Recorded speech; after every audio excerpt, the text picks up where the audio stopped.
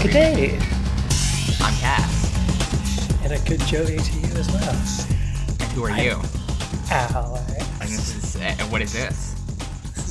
Anime is for jerks and jerk-adjacent allies. Jerks and jerk allies. Allies of the jerk community.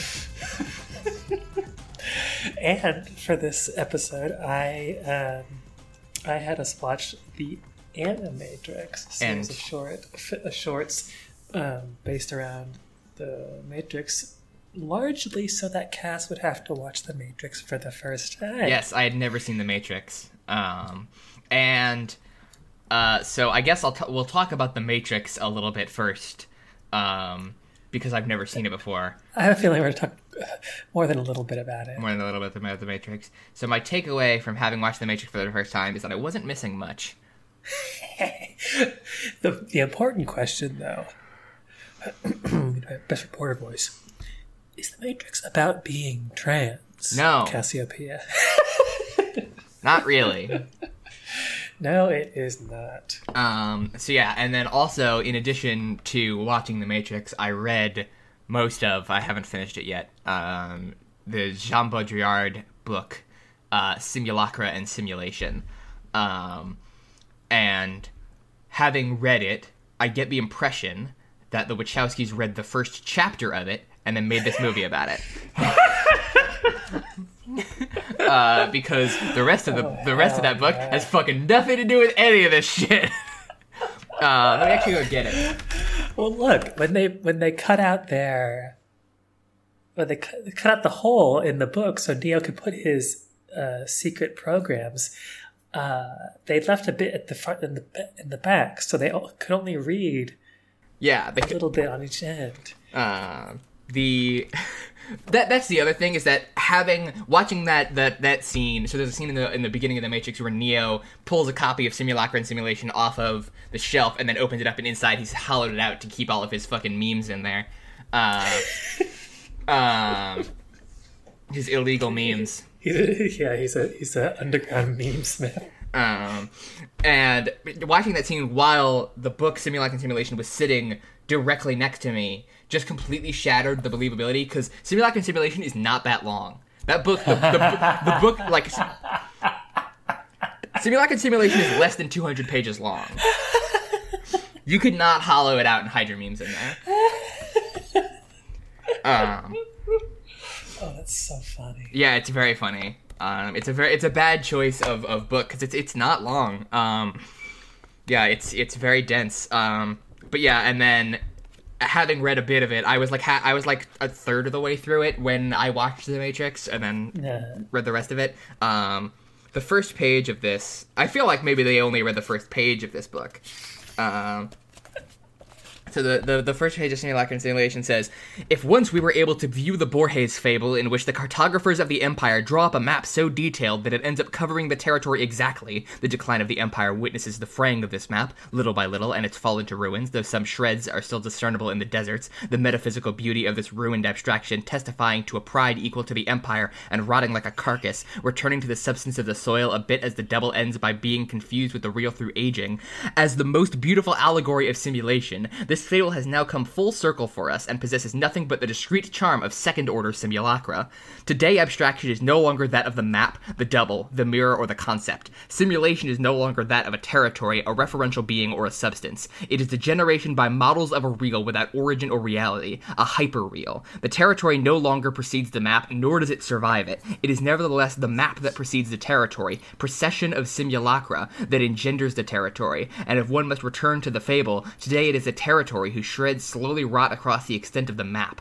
It is the real, and not the map, whose vestiges persist here and there in the deserts that are no longer those of the Empire, but ours, the desert of the real itself."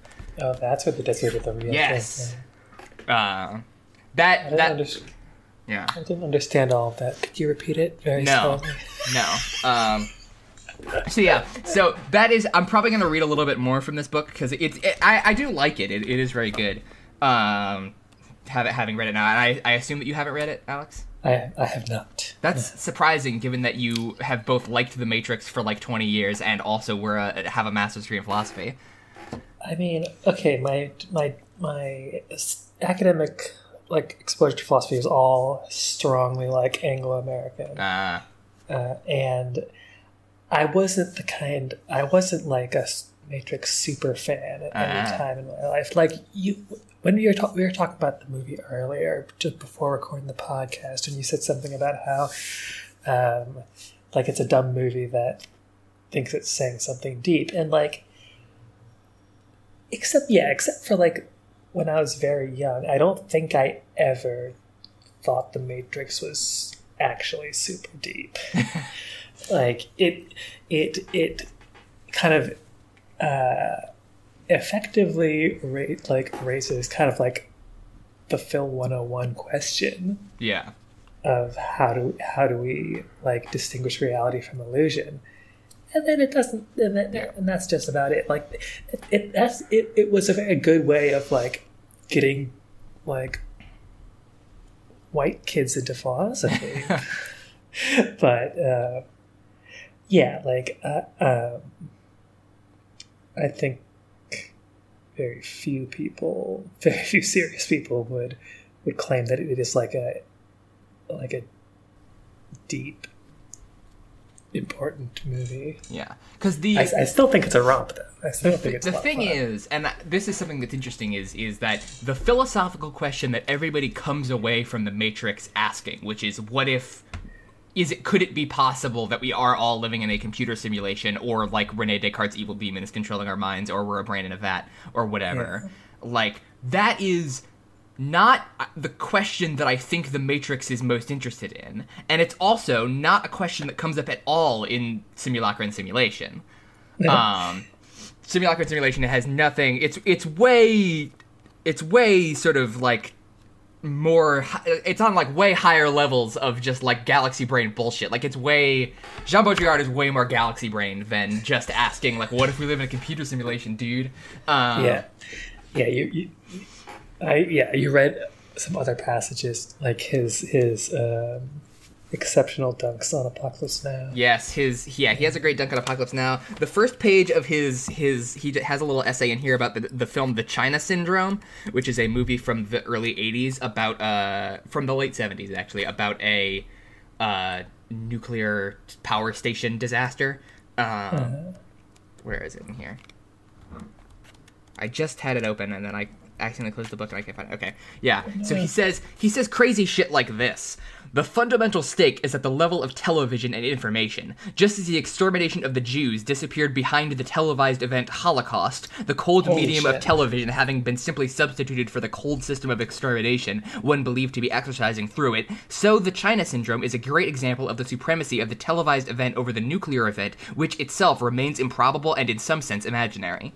Besides, the film shows this to be the case, without wanting to. That TV is present precisely where it happens is not so coincidental. It is the intrusion of TV into the reactor that seems to give rise to the nuclear incident, because TV is like its anticipation and its model in the everyday universe, television of the real and of the real world, because TV and information in general are a form of catastrophe in the formal and topological sense Rene Thom gives the word, a radical qualitative change of a whole system. Or rather, TV and the nuclear are of the same nature. Behind the hot and negentropic concepts of energy and information, they have the same power of deterrence as cold systems do. TV itself is also a nuclear process of chain reaction, but implosive. It cools and neutralizes the meaning and energy of events. Thus, the nuclear, behind the presumed risk of explosion, that is to say of hot catastrophe, conceals a long, cold catastrophe, the universalization of a system of deterrence. Hell yeah. If you want to know what that means, I have no fucking idea. I mean, yeah, I think Baudrillard is kind of, I mean, he was a big part. He must have been a big influence on Marshall McLuhan, right? Other way around. Or other way around? Yeah, okay. yeah. This book, yeah. I got my dates mixed up. Yeah, because Marshall McLuhan was writing in the 60s and Baudrillard was writing in the 80s. Oh, okay. Because, yeah, both of them with their galaxy brain, yeah. It's taking, the, kind of modern, takes on social construction of reality to to a strange place. Yeah, to the maximum galaxy brain level. where there's just kind of a complete flattening of like representation and the represented to the point that neither has any meaning anymore. Yeah. Baudrillard he's a very grumpy man. Marshall McLuhan is less grumpy. Baudrillard is like if McLuhan was very grumpy and also less readable. I think Understanding Media, which is Marshall McLuhan's like big book, came out in the late 60s, I want to say. Okay. And then this Simulacrum Simulation was in 81, and then there's another book by Baudrillard that came out in 1991 that's I think his other most famous work, which is called The Gulf War Did Not Take Place. Maybe it's just the book title, and it sounds like a much earlier work. Yeah. McLuhan is the one who coined, I think, the medium is the message, or at least that's attributed to him. Yeah, he coined it, and which is true as far as it goes. That the medium kind of has a huge impact on the content of something, but then it is. I don't know. I haven't read his work actually, but of course, all galaxy brained into oblivion that like there's no distinction between the medium and the message. Yes, for our Canadian viewers out there, if you, when growing up, you may have seen on television the Heritage Minute about Marshall McLuhan discovering the phrase or happening upon the phrase "the medium is the message," which conveniently includes no explanation of what the fuck that even means. So there are like legions of Canadian children who know that phrase but have no idea what it means in context. But that's so funny. Yeah. There's a great. I'll link to this in the show notes. It's a great short video by Dan Olson of Folding Ideas about that phrase. Dan Olson, noted Canadian. Notably Canadian, or notably Canadian, one of the few noted Canadians. Both. Oh, okay. Where he talks, and his sort of explanation of the medium of the message, like he sort of asks, like, what has had more of an impact on the world that we live in, any individual YouTube video or the existence of YouTube itself? You know. And that is sort of one sense of what McLuhan means, is like the medium of film or the medium of television has more of an impact on the world than any individual instance, any individual message instance. The spin on it that I was usually kind of given was just that the medium kind of, I don't want to say distorts, but shapes the content of whatever it is expressed in that medium. Yeah, that's also true, because McLuhan had this whole other idea of like hot and cold media, where Baudrillard got his nuclear televisions. No, television is cold though, in McLuhan's classification. So it's like the distinction between television and film, because television is cold for McLuhan, but film is hot. And for McLuhan, a cold medium is a more interactive medium because it requires more effort on the part of the audience to interpret the messages being placed there. And it's actually really straightforward, because the television is cold because television images, especially in the time that McLuhan was writing them, are low definition. They don't look as they aren't as high fidelity as film images, so it takes more effort to interpret them than it does film images. Film images are hot because you can show somebody exactly what's happening and it takes no effort, you know? So, and in the same way, live action film is hot, but animation is cold. Because with animation, you're looking at sort of drawings which represent objects, and you have to interpret that rather than being shown objects themselves. And of course, if you're Rene Magritte, you'll say that even a film cannot show you an object itself. Nah. But yeah, so I guess I should make an attempt to try to summarize what Jean Baudrillard is talking about, which is, it's a little difficult, but I'll be right back. I'll do my best. So when Jean Baudrillard when John Baudrillard uses the words simulacra and simulation, he uses them in a way that's pretty familiar, which is so a simulacra and simulation are things that represent other things, or that like when he says simulation, he means simulation in the way that we understand it. Like he's not using some secret philosophical meaning. And that sort of first page where he talks about this Jorge Luis Borges short story, and I forget the name of it, but I remember reading this story about it is a short story about some cartographers in this like medieval empire who tried to make the most accurate map possible of their empire. And wind up creating a map that is the same physical size as the empire, where all of the locations on it on the map are in the same physical locations as their places in the empire. And then as the empire falls and crumbles, the map itself decays and frays at the edges. It's so Borgesian. It's very much if I haven't read it, I've definitely know of this story. It's peak Borges. And it's sort of a literalization of a sort of common phrase, which is that the map is not the territory. Yeah. And this is something that Baudrillard is talking about. So what the map is not the territory means is that representations of things are not the things themselves. So like a map of a place is not the place. It's just a map of the place. A model, for instance, like our model of the atom, like the shells and like nucleus model of the atom is not the atom. It's just a model. Right. And what Baudrillard is arguing is that the condition of postmodernity is that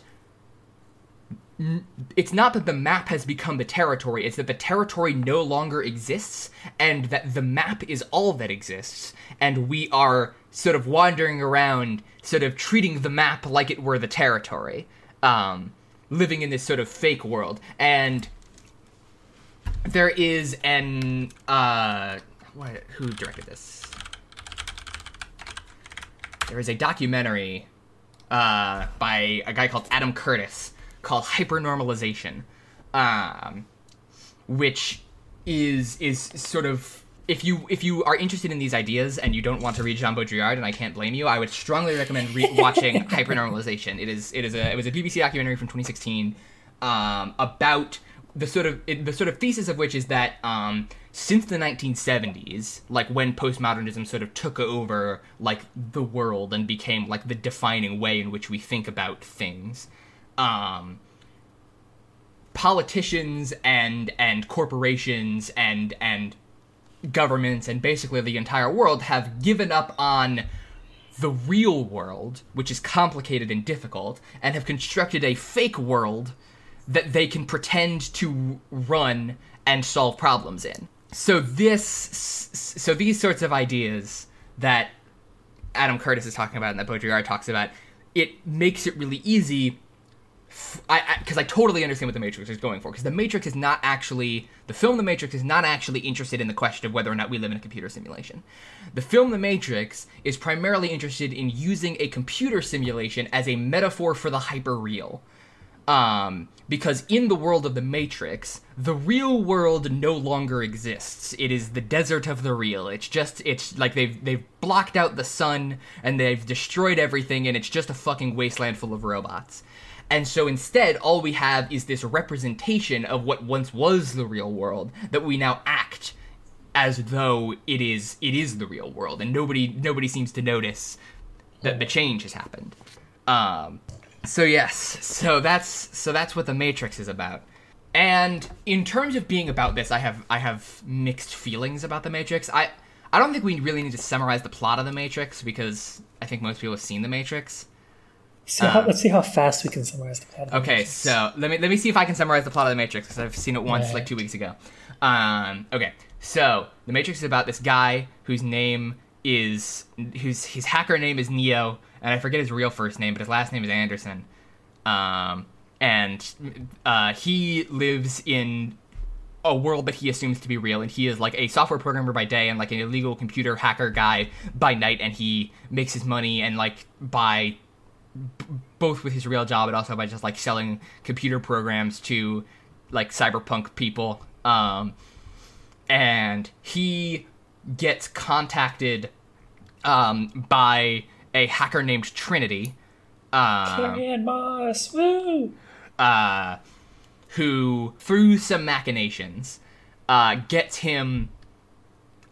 he has been investigating this question, which is, what is the Matrix? He doesn't know what the Matrix is, and he wants to know what it is. He's heard about it. He's just been nagging at his brain, and he wants to know what the Matrix is. And so Trinity contacts him, and he gets rescued from the Matrix by basically like he's hunted down by these agents, which are like they're disguised as like FBI agents or government agents or whatever, but they're actually sentient computer programs, and they try to hunt him down. And get him to give up the location of this resistance group who's fighting against the Matrix. But he instead escapes the Matrix with their leader, who is this guy named Morpheus, who offers him to take the red pill or the blue pill. He takes the red pill, and then he becomes a reactionary on the internet.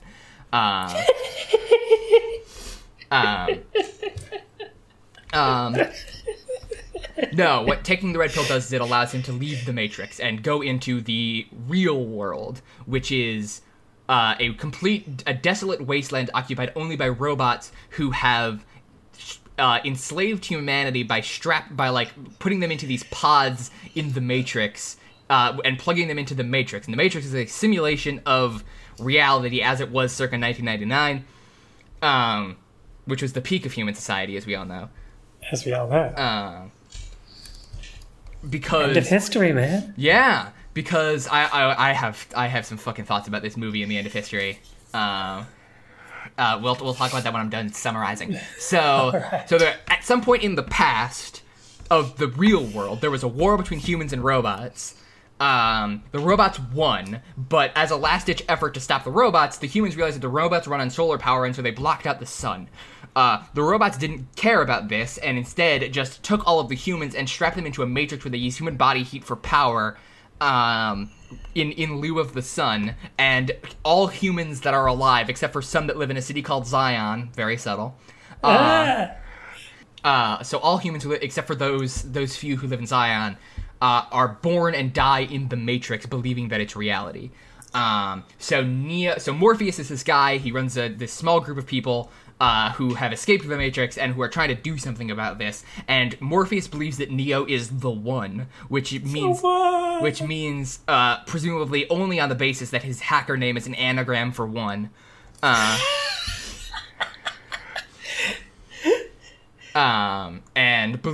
him being the One means that once he's completed his training, he'll be able to like master the simulation and change the Matrix to be whatever he wants.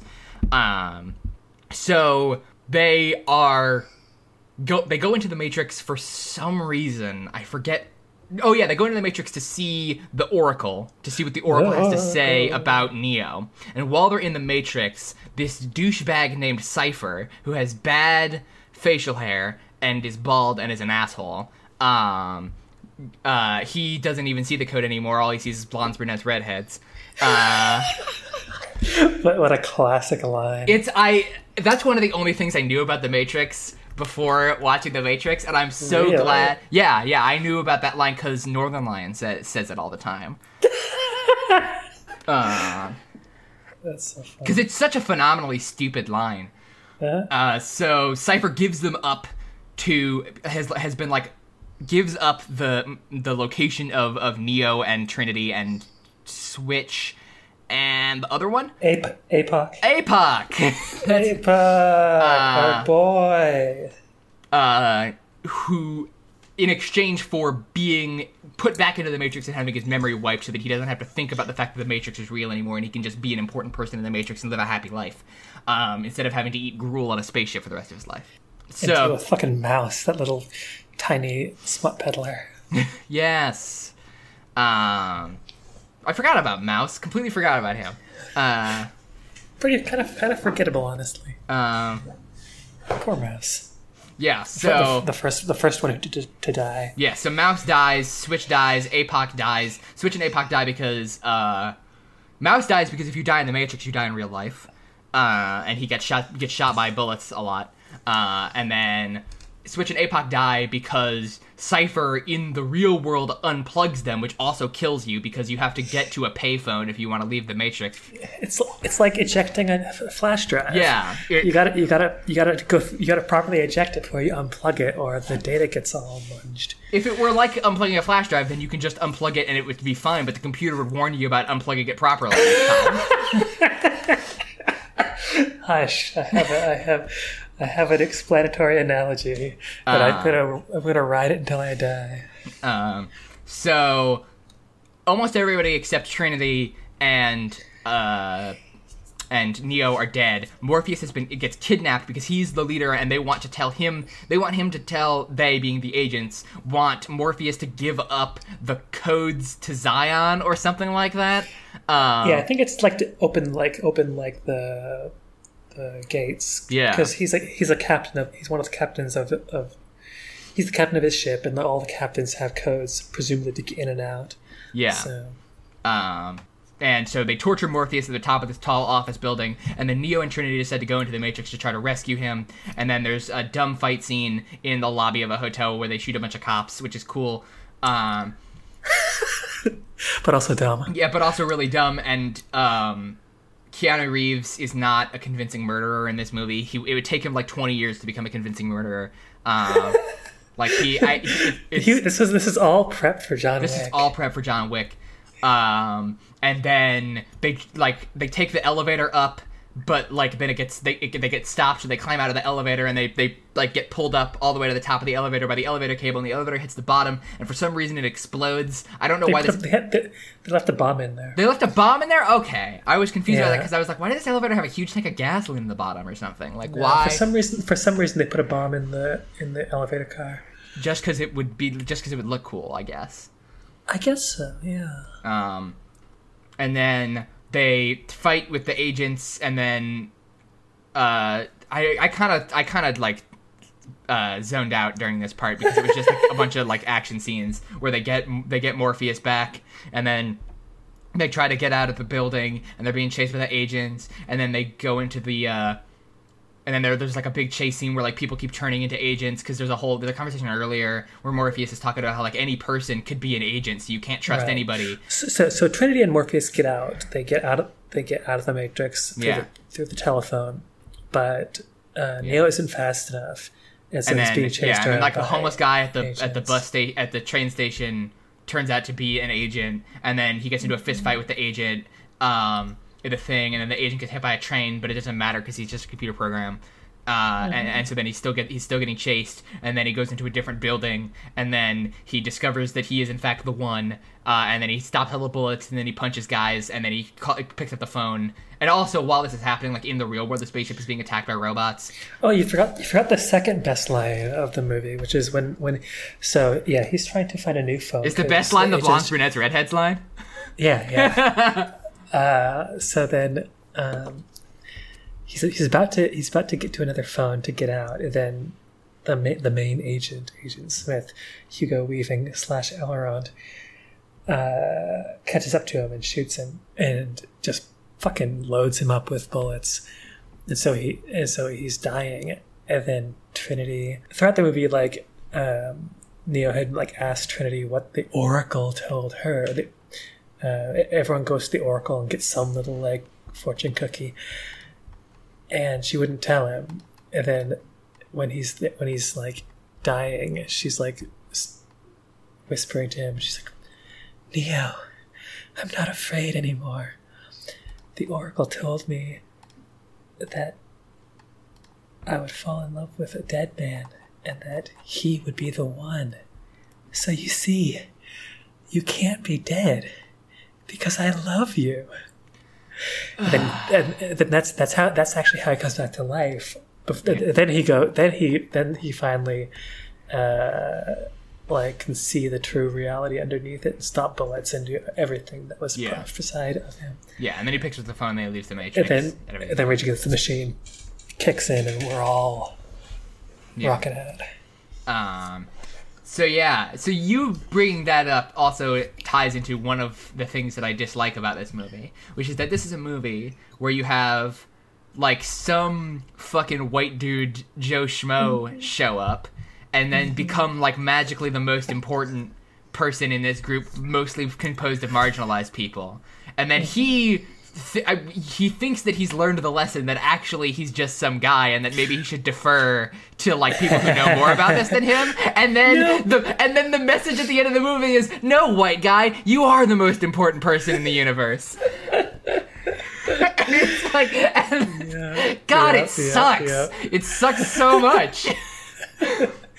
Yeah, like it could be like there's no such thing as the one. It's just like I was kind of hoping that would be it, because I was like, I thought Neo was the one, but maybe I was just misunderstanding what people were talking about, and like I was really crossing my fingers that this movie would be smarter than that. No, but you poor thing. I mean, I wasn't really crossing my fingers. I mean, I was like, oh, that would be interesting, and then it wasn't interesting. You know. Yeah. But yeah, I have some notes. Many of my notes are dumb. Like I noticed that when Neo takes the red pill, he drinks a lot of water for a pill of that size. Hey, he's nervous. Like he drinks a lot of water. But yeah, I think that's sort of one of my main issues with the movie. Is that it's you know, Keanu Reeves telling Keanu Reeves that he's the most important person in the world isn't great. But that's because Neo is trans, right? Obviously, yeah.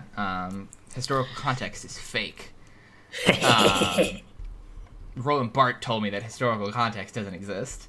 Roland Barthes.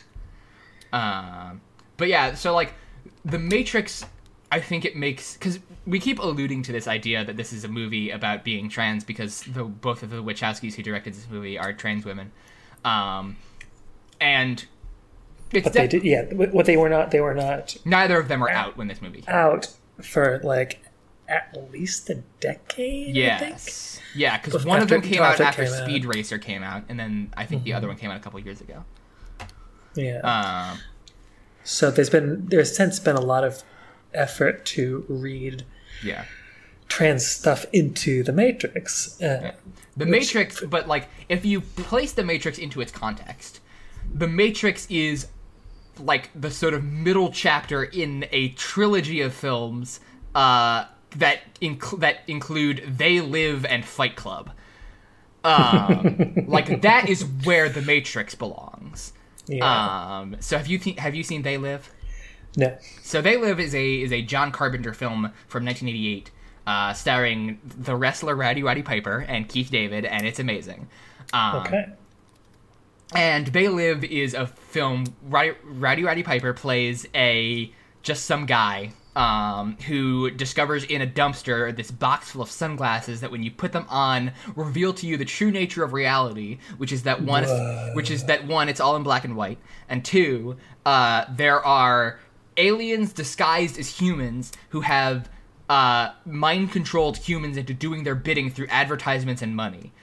That whips ass. It's cool. It's a really good movie, and except like the problem with all these movies is that they're all, because they're a little scared of like actually calling out like the thing that they're actually attacking, which is wealthy people.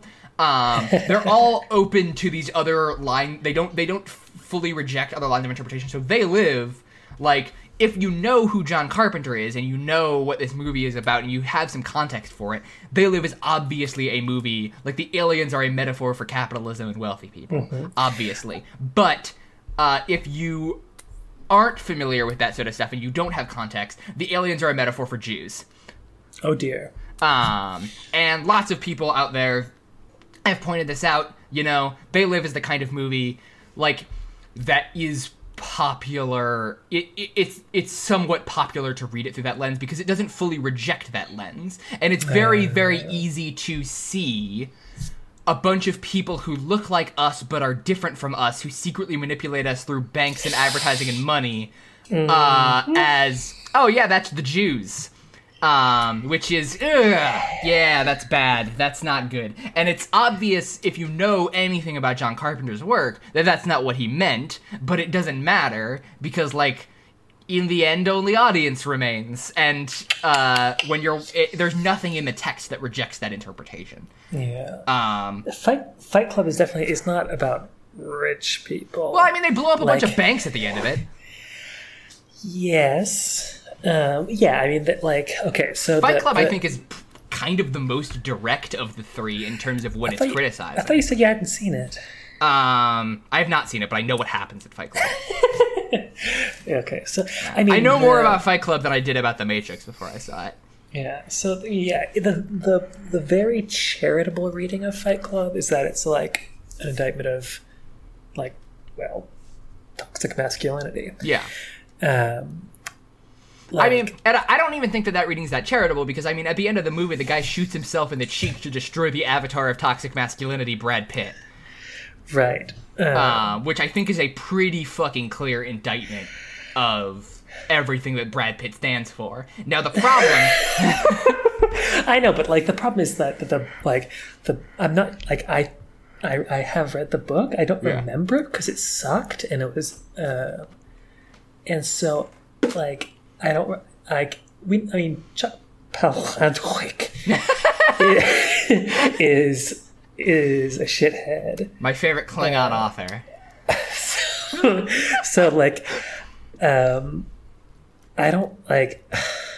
I think if anything, the movie is woker than the movie is way woke. Like, Fight Club is one of those movies that I think is always good to bring up when people talk about books always being better than movies. Because, yes. It's a stunning rebuttal of. I mean, I still think the best example is Jaws, because Jaws the film is great and Jaws the book is fucking terrible. It's awful. It's so bad. I always forget that there is a book. Yeah, that's how bad it is. You know? And, like, that's true of a lot of movies that are based on books. I also think that Stephen King's or Stanley Kubrick's The Shining is way better than Stephen King's The Shining. Yeah. Earlier I said that it was charitable reading because, like, like you said, like, only the audience matters, and, like, for the majority of it, the movie does glory in violence. Yeah. And so, like, it's like, the charitable reading is that it kind of, like, shows the seductive power of, like, hyperviolence to disaffected young men, but ultimately the emptiness of it. But as our good friend John Bart has told us, John Bart, the author is dead, and so, like, the disaffected young teens watching the movie. Yeah, it's the same reason as why, like, American History X has a ton of like skinhead Nazis fans. love American History X. Edward Norton looks so cool in that movie. So yeah, but yeah, like Fight Club, I think it's probably the most direct because I think that a reading of Fight Club that takes it as a celebration of toxic masculinity is incorrect. Mm-hmm. You have to selectively ignore the ending of that movie and also a lot of parts throughout the movie in order to get to that ending. Whereas They Live, you don't have to ignore shit to read that movie as anti-Semitic, you know? Okay, fair. You know, it's just kind of like that. They Live also does have... It has this, like... It's got a bunch of amazing shit in it. It's got this, like, 5-minute long amazing like fight scene in a parking lot between Roddy Piper and Keith David, where it's like there's no dialogue or anything. It's just these two guys, just like these two huge dudes, just like beating the shit out of each other in a parking lot for 5 minutes.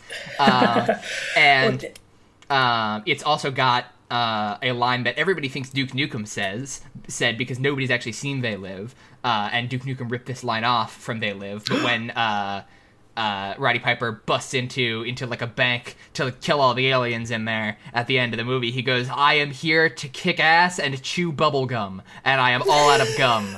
Holy shit. It's fucking great. It's the best fucking movie ever. That's incredible. Talk about the parking lot fight. There's like the first time our boy fights with Brad Pitt, it's in a parking lot, and, like, I have a soft spot for Fight Club because it's a... Like, I haven't seen... Let's see, what else have I seen by David Fincher? I've seen Zodiac. Zodiac's good. Like, but, like, Fight Club is just, like, on a technical level, it's very well done. Like, it's some incredible filmmaking. Yeah. Yeah. And I think you haven't seen it. What are you talking about? I've seen shots from it. And yeah, even just, like, I'm thinking of the parking lot fight, and the acting too, like the how Edward Norton and Brad Pitt, like the timing of how they initiate their first fight with each other is so well done. Yeah, like that's the difference between the book Fight Club and the film Fight Club, is that Chuck is a pretty terrible writer and an asshole, and David Fincher is one of the greatest directors working today, and Edward Norton and Brad Pitt are two of the greatest actors working today. So, like, wonder why it turned out better. Don't forget the screenwriter, too. Like, I forget who it was, but I know even in interviews, Chuck was like, I'm almost embarrassed by how much better this is than my book. So Jim Oles is his name. Yeah. I think he's written some bad things. He also, well. he wrote Jumper, which is a terrible movie. Oh, hell yeah. I haven't seen it, but I want to. He's wrote it with, I have seen Jumper, and it's bad. Although its badness can be largely attributed to the fact that the lead is played by fucking Hayden Christensen. But also, he didn't write Jumper alone. He wrote it with two other guys. Okay. But he's... I was thinking of Paul Haggis, who's written some real stinkers. Is it Paul Haggis? I think that's it. Okay, then Oles is fine. I've got no beef with Oles. The guy who wrote the screenplay for Fight Club has done, like, nothing. His IMDb page is so short. That's interesting. Yeah, I wonder if he mostly does, like, other non-film writing. Yeah, no. He's only written 8 movies. That's not nothing. It's not nothing, but, like, he's written 8 movies in 20 years. Yeah. Fight Club was the first movie he ever wrote. Wow. And then he also wrote a TV movie called Semper Fi. He wrote a film called Sweet Talk, which describes itself on IMDb as, quote, a modern phone sex and internet love story. Oh, baby. He wrote Jumper. He wrote a short film called Money. Money. He wrote a short film called The Leviathan. He wrote a short film called Fight Club Copy of a Copy. Okay. Oh my god, Fight Club Copy of a Copy is a short film that is the ending of Fight Club as it is in the novel instead of the ending as it is in the movie. Oh, lordy. Oh, lordy, which is a bad choice. Yeah. Yeah, and then he wrote a documentary called Idiot Savant, The Savage Life of Ryan Leone. Holy smuckers. And then that's it. And then he was a producer on 3 of those movies, and then he acted once in a movie called Stuart Bliss, playing a character called Larry, and then nothing else. Amazing. Wow. But like, to talk about The Matrix again, instead of just talking about Fight Club and They Live. Right. Like, The Matrix fits into these because the central idea of all of these movies is this very 90s, it's very 90s because, like, there were three different 90s, you know, depending on who you were in the 90s. You were either Francis Fukuyama, in which case the 90s were perfect, and all problems were solved when the Berlin Wall came down. Bill Clinton's president. It's great. Everything's great. We're like a few years away from solving every problem. And then, or you were the kind of person who read Fight Club. In which, or no, no, the second kind of person, you didn't read Fight Club, you obsessively watched Clerks, is the second kind of person. And for what it's worth, I haven't seen Clerks. I like Clerks. It's there's a very good bit in Clerks that I think of all the time where, one of the characters works at a video store, and he is like, laying down like fully on the counter at the video store, reading a magazine, and then like this old lady comes over and says and holds up two videos and is like, "Excuse me, are either of these any good?" And he says, "I don't watch movies."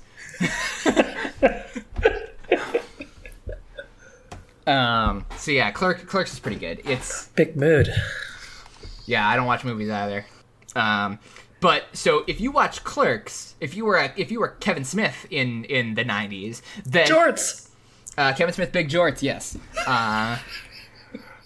If you were Kevin Smith in the 90s, then your experience in the 90s was that you realized that everything was fucked, that your life was terrible, and the lives of all your friends were terrible, and everything was miserable and was going to go to hell, and you did absolutely nothing about it, because the primary joy that you got was that you were woke and you knew shit was fucked while everybody else was asleep.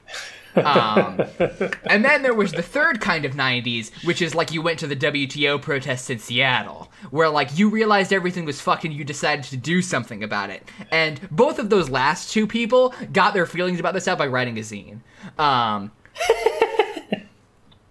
And this observation, I first sort of heard this observation made by Jake Rodkin on an episode of Important If True, when they got a question where they were asked like what does it mean for something to be 90s? Like I have a sense of what it is to be the 80s or the 70s, but what is it to be the 90s? And that was the answer that Jake gave, and I have liked it a lot because I think it really. It's good. It's really accurate. And so, but The Matrix, They Live is not a 90s movie, it's an 80s movie, but it's definitely, and that's part of the reason why it was such a flop when it came out and nobody has seen it, is because it was really ahead of its time. Because in 1988, I feel like people were actually kind of mad about stuff. And like nobody was concerned about like the secret conspiracy shit because the Soviet Union still existed, and like the United States had like some enemy to rattle its saber against and for you to be afraid of. Right. But then once the Soviet Union collapses, that's why you also get stuff like the X-Files, because what like the cultural mood of the time is that everything, like, we've just defeated our biggest enemy. Everything should be perfect. We've been told that this is what we've been wanting. We've been told that capitalism is good. We've been told that, like, that things are going to get better in the world, but everything still sucks. We're all still miserable. So there must be some thing that is still making us miserable. And, of course, you can't just come out and say, it's capitalism, if you're making movies. Because, like, people who benefit from capitalism are the ones giving you money to make your movies. So that's why you get stuff like the X-Files. Like, oh, it must be aliens. It must be the FBI. It must be, it must be that we all live in a computer simulation. It must be, yada, yada, yada. It must be all this stuff. And that is a borrowed observation from Mike Rignetta of PBS Idea Channel. He did a video essay on the X-Files a few years ago that I will link in the description in the show notes. Excellent. It's a very good video, but yeah, so that's where the Matrix, that is the context in which the Matrix exists, is that it's sitting around and wondering what is the Matrix is a metaphor for the fact that most people watching that movie will have some sense that the world is wrong. That the world is bad in some way, and there's no reason why it should be bad. If you're just an average person, because like everything's fine. You pay your taxes. Yeah, I pay my taxes. There's no war going on right now. It's 1999. Like nothing's going on. We have a cool president who plays the saxophone.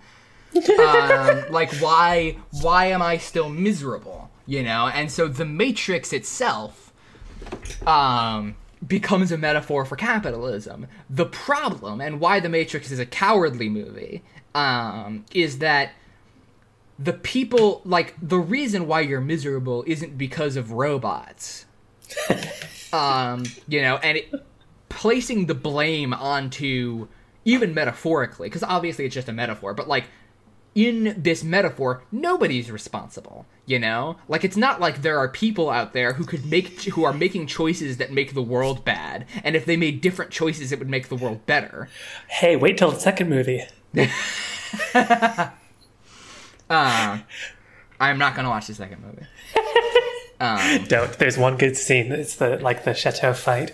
It's just they're most peak bananas fight choreography is hilarious, and the rest of the movie is forgettable. Yeah, it's not that like there, and that's why I think Fight Club is better, or at least less cowardly, because the film, and I hate to say nothing of the book, but the film Fight Club pointedly, like, it's in Fight Club, you're not like, the people in Fight Club don't live in a computer simulation, you know, they're not being manipulated by aliens, you know, they're in the world that we live in, and they identified the problem with the world that we live in is, you know, banks and wealthy people and, you know, capitalism to a certain extent, you know, like, that is, like, you're not being manipulated by robots, you're being manipulated by the things that you actually get manipulated by in real life, which is, like, advertising and, like, capitalist propaganda and stuff,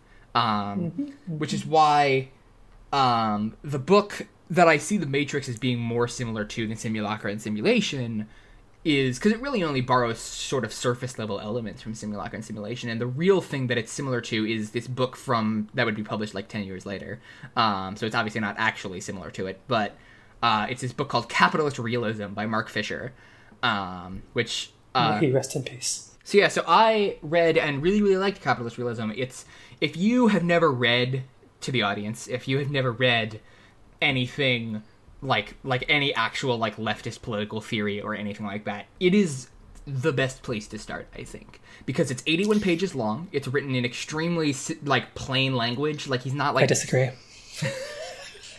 Like, I found it really understandable, like, I didn't have to, like, try hard. Like, with Baudrillard, I have to, like, read the same sentence 4 times before I kind of understand what it says. But the thing that... so the subtitle of the book, Capitalist Realism, is There No Alternative? Which refers to what a statement by Margaret Thatcher, which is basically, it is like the slogan for neoliberalism, which is, there is no alternative. Which it says a lot about your political ideology when the best thing you can say in support of it is there's no other option.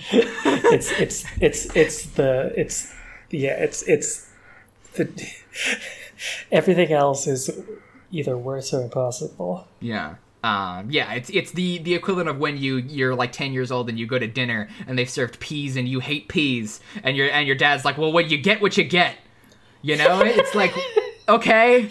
Yeah. You know, it's that. It's, you know, and of course she said that in like 1987 when there very much was an alternative that still existed. Well, it wouldn't exist obviously. For another 4 years later. It would stop existing. But like she said that at a time when it was so obviously false. That what it becomes is what Mark Fisher calls capitalist realism, which is the idea, and he refers a lot to Jacques Lacan, who is a psychoanalyst from the 60s, and his concept of the real with a capital R, because philosophy. It's not philosophy until you've given a regular noun a capital letter at the front of it to refer to a slightly different concept. Correct. And he talks about how I introduced the capital chair concept capital in C my chair. in my 106-page dissertation, which I will link in the show notes. Yeah, if you send me a link to that, I'll put it in the show notes. Oh fuck. So capitalist realism is the idea, as Fisher describes it, is basically like it's very similar to sort of premise of hypernormalization or the premise of simulacra and simulation, in that it's a sort of smaller subset of reality that capitalist realism insists is the whole of reality. And that capitalism becomes threatened, and he talks about how like capitalism becomes threatened when edges of the capital R real encroach on its conception of the small r real, you know, and he uses as an example climate change. Like, climate change, if you really think about it for more than 2 seconds, makes capitalism untenable. And this is an argument that Naomi Klein has made in her book, This Changes Everything, which is very good, and you should read it. And the idea that capitalism is incompatible with reality, capital R reality, because capitalism demands infinite, unceasing growth, and the world, as evidenced by climate change, cannot support infinite, unceasing growth. And Mark Fisher talks about this in Capitalist Realism, where he talks about the idea that part of the justification for climate denial, and part of the reason why climate change is so threatening, is that it is threatening to capitalist realism, to the capitalist conception of reality. I mean, it's an existential threat. Yeah. And so you just ignore it. So in The Matrix, the film The Matrix, my brain like the train of thought in my brain just like went off a cliff. You were so close to merging back onto the tracks. I was so close to merging back onto the tracks, and I'm gone now. I've just completely lost it. So you're talking about like the idea of the Matrix as the as capitalist realism, the new real, yeah. Yeah. And it fits on very nicely in the sense that the Matrix is a small subset of reality that we are convinced is the whole of reality, and also in the way that like because the Matrix, as described in the film, is an imperfect world. It's a neoliberal hellscape, just like it was in the 90s. And the reason that the agents provide for that is because people died when they gave them what they wanted.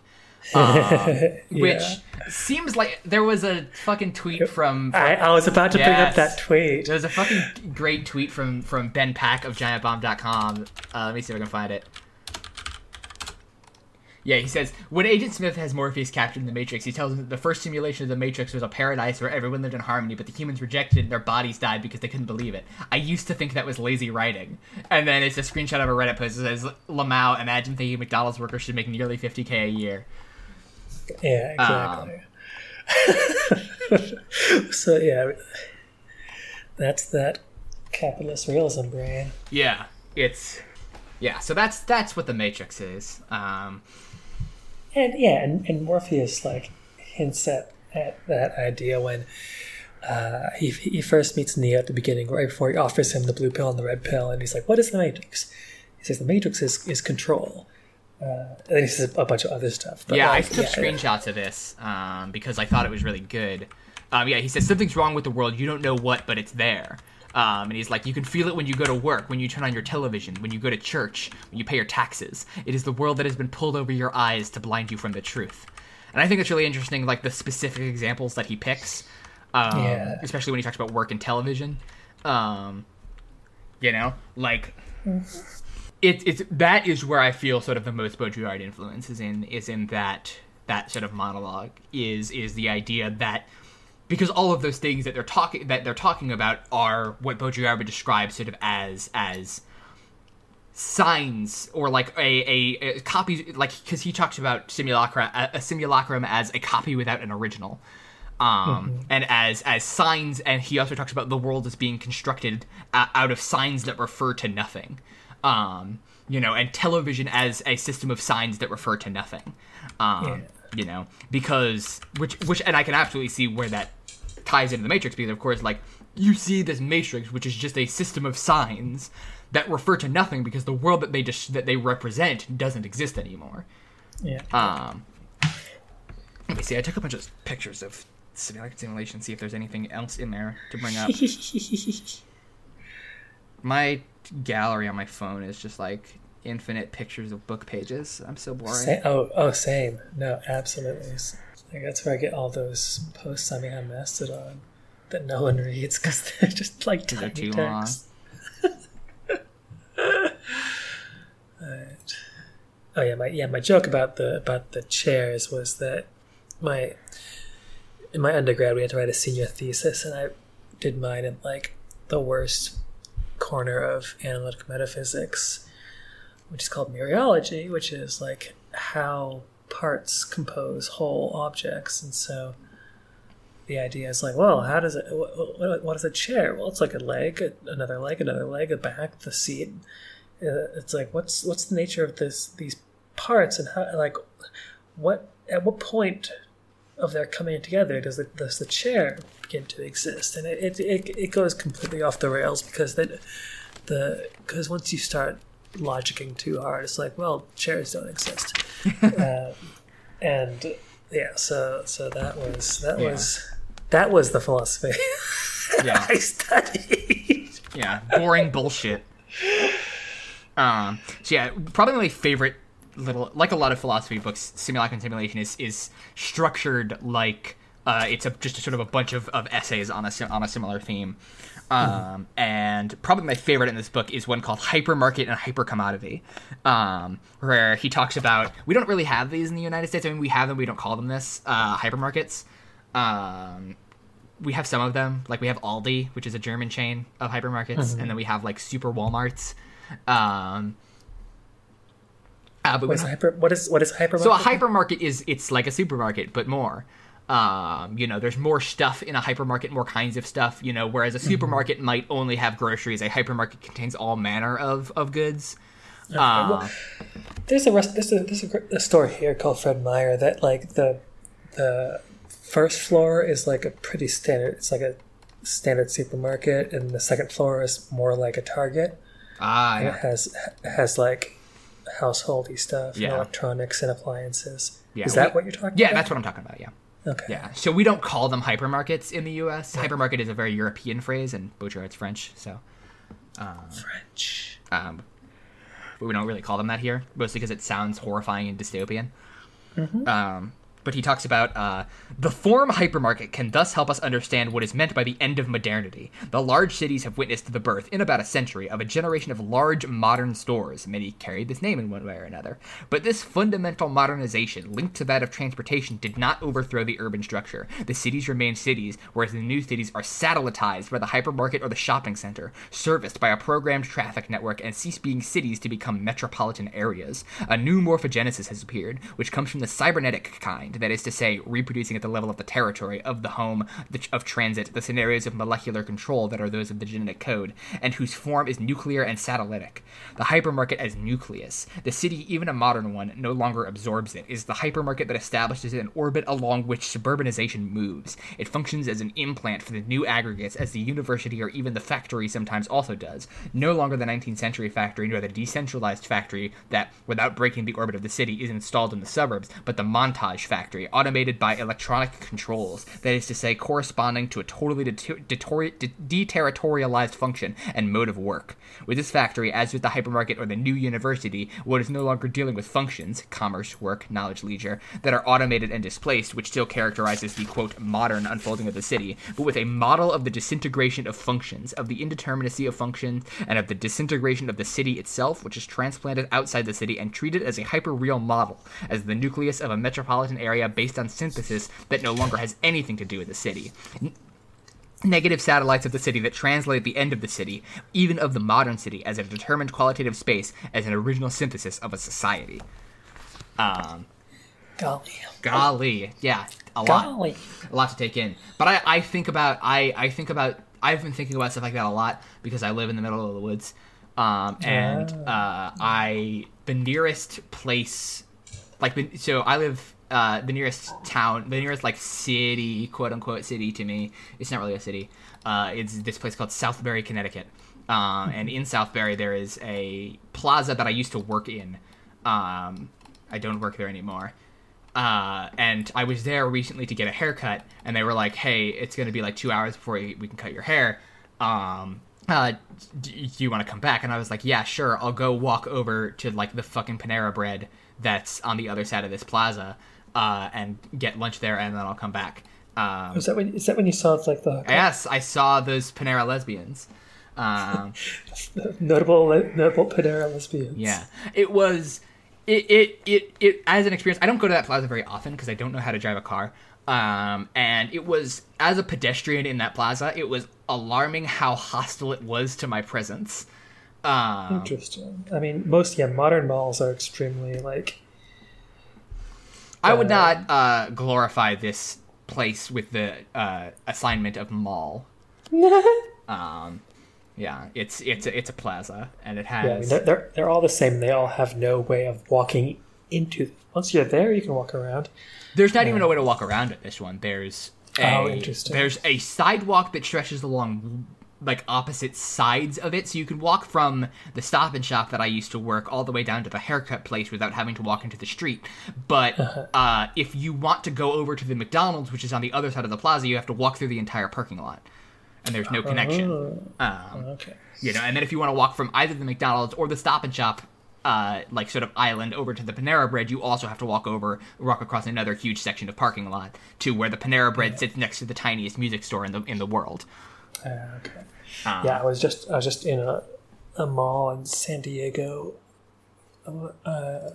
last week, and it's horrifying. Like all like there's like a certain like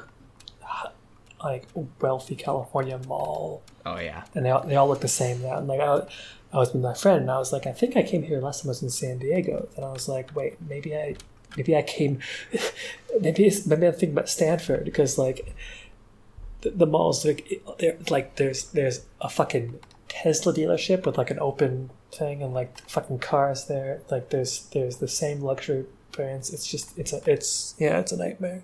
They all have the same kind of like space planning. It's spooky. The luxury mall thing has become a big trend in New York City recently.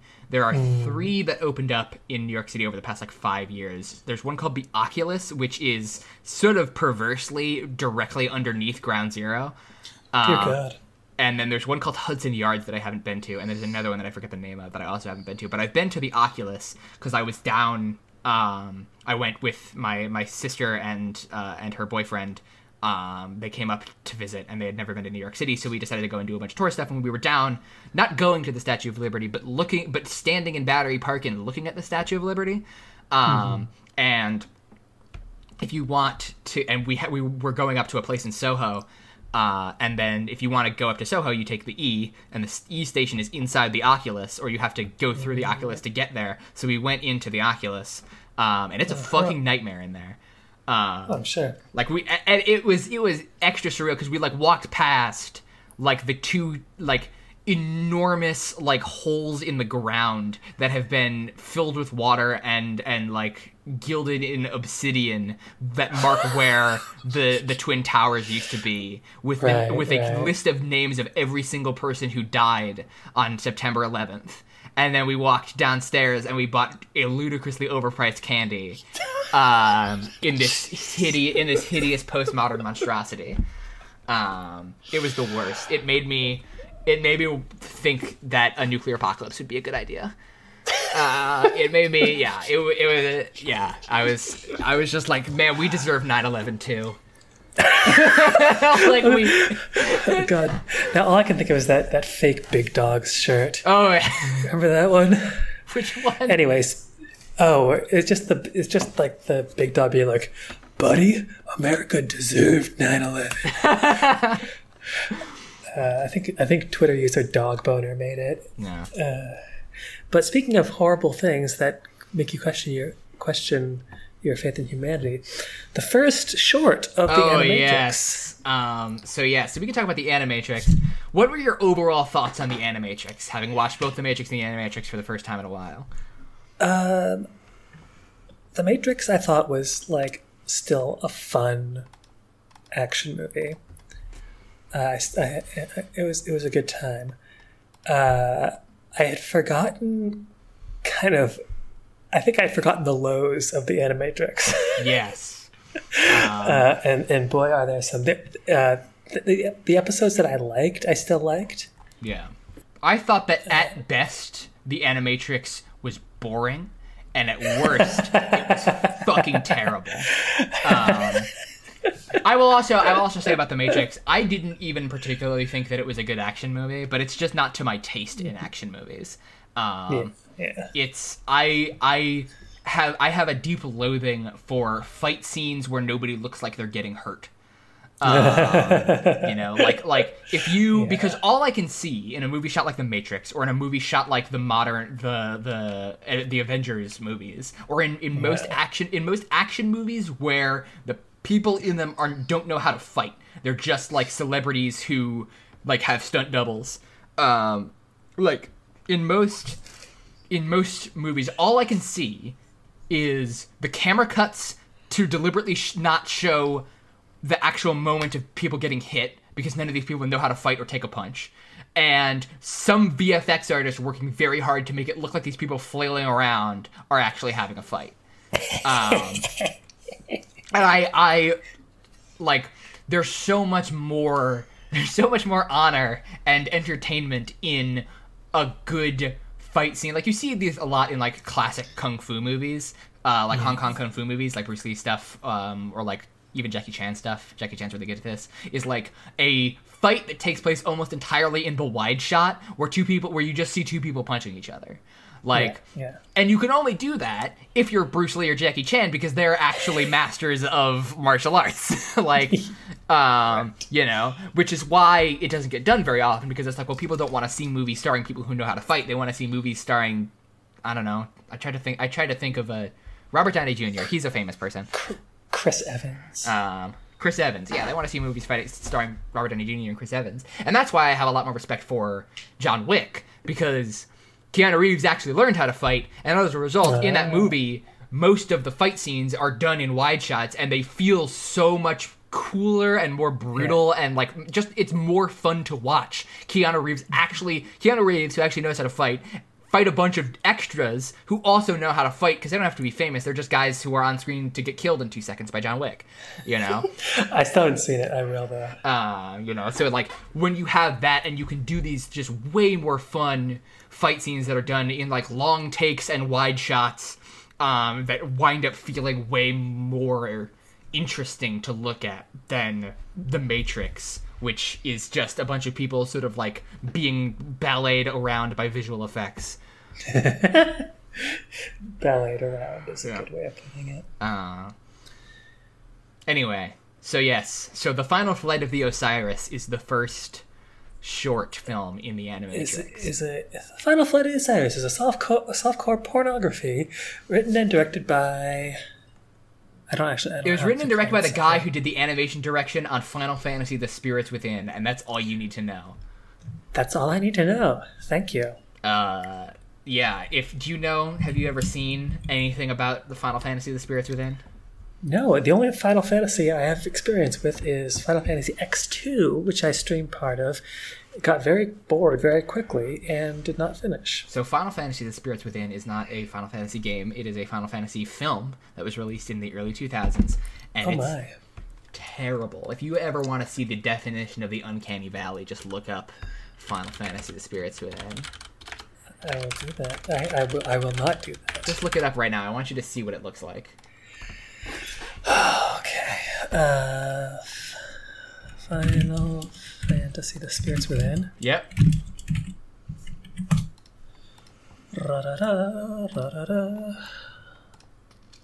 I see some nakedness.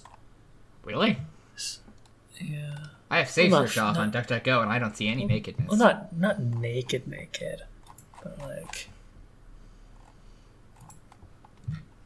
It's really bad. It's a really bad-looking movie. Yeah. So the guy who did the animation for this film, who directed the animation on this film, did Final Flight of the Osiris. So this short film is... It looks like... The first thing that I wrote is, holy fucking hell, this is ugly, looking like an episode of Code Lyoko. Which is the best... Code Lyoko? Code Lyoko was a children's television show when I was young. You should probably just look up a picture of it, because I'm not going to be able to describe it. It's a French TV show, and like half of it was 2D animated in this sort of anime style, and the other half was 3D animated. The English voice actress for the woman in this short is the same voice actress who did Bobby in King of the Hill. That's good. And Spinelli in Recess. That's good shit. Whips. Yeah. So when Alex calls it softcore porn, she is not exaggerating. It begins with this very long fight sequence between some dude and some lady. Some dude who I thought was supposed to be Morpheus until like the end of this movie, when I realized he wasn't. Let's look the Wikipedia. Captain Thaddeus and Jew engage in a blindfolded sword fight in a virtual reality dojo. With each slice of their swords, they remove another part of each other's clothing. Immediately after cutting the other down to their underwear, they lift their blindfolds to peek at the other. as the two are about to kiss. And when they're interrupted by out of line. Here's where the bullshit in this is that when Thaddeus peeks at the lady and she's naked, we get this like super gratuitous ass shot. And then when she peeks at Thaddeus, we get nothing. We get a shot of her face looking at him, and I was like, "Show us Morpheus' dick right now."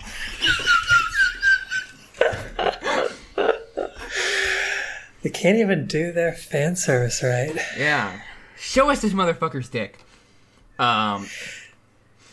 But also, the other thing that I kept wondering is, like, you can't just fuck in here, you're in the construct. Other people can fucking look at you. Like, everybody on the bridge of the ship can see you fucking, you're in the construct, what are you doing? And like, because their actual bodies are sitting in their, like, in the chairs where they're plugged in, like, you just see this... I just imagine this fucking boner.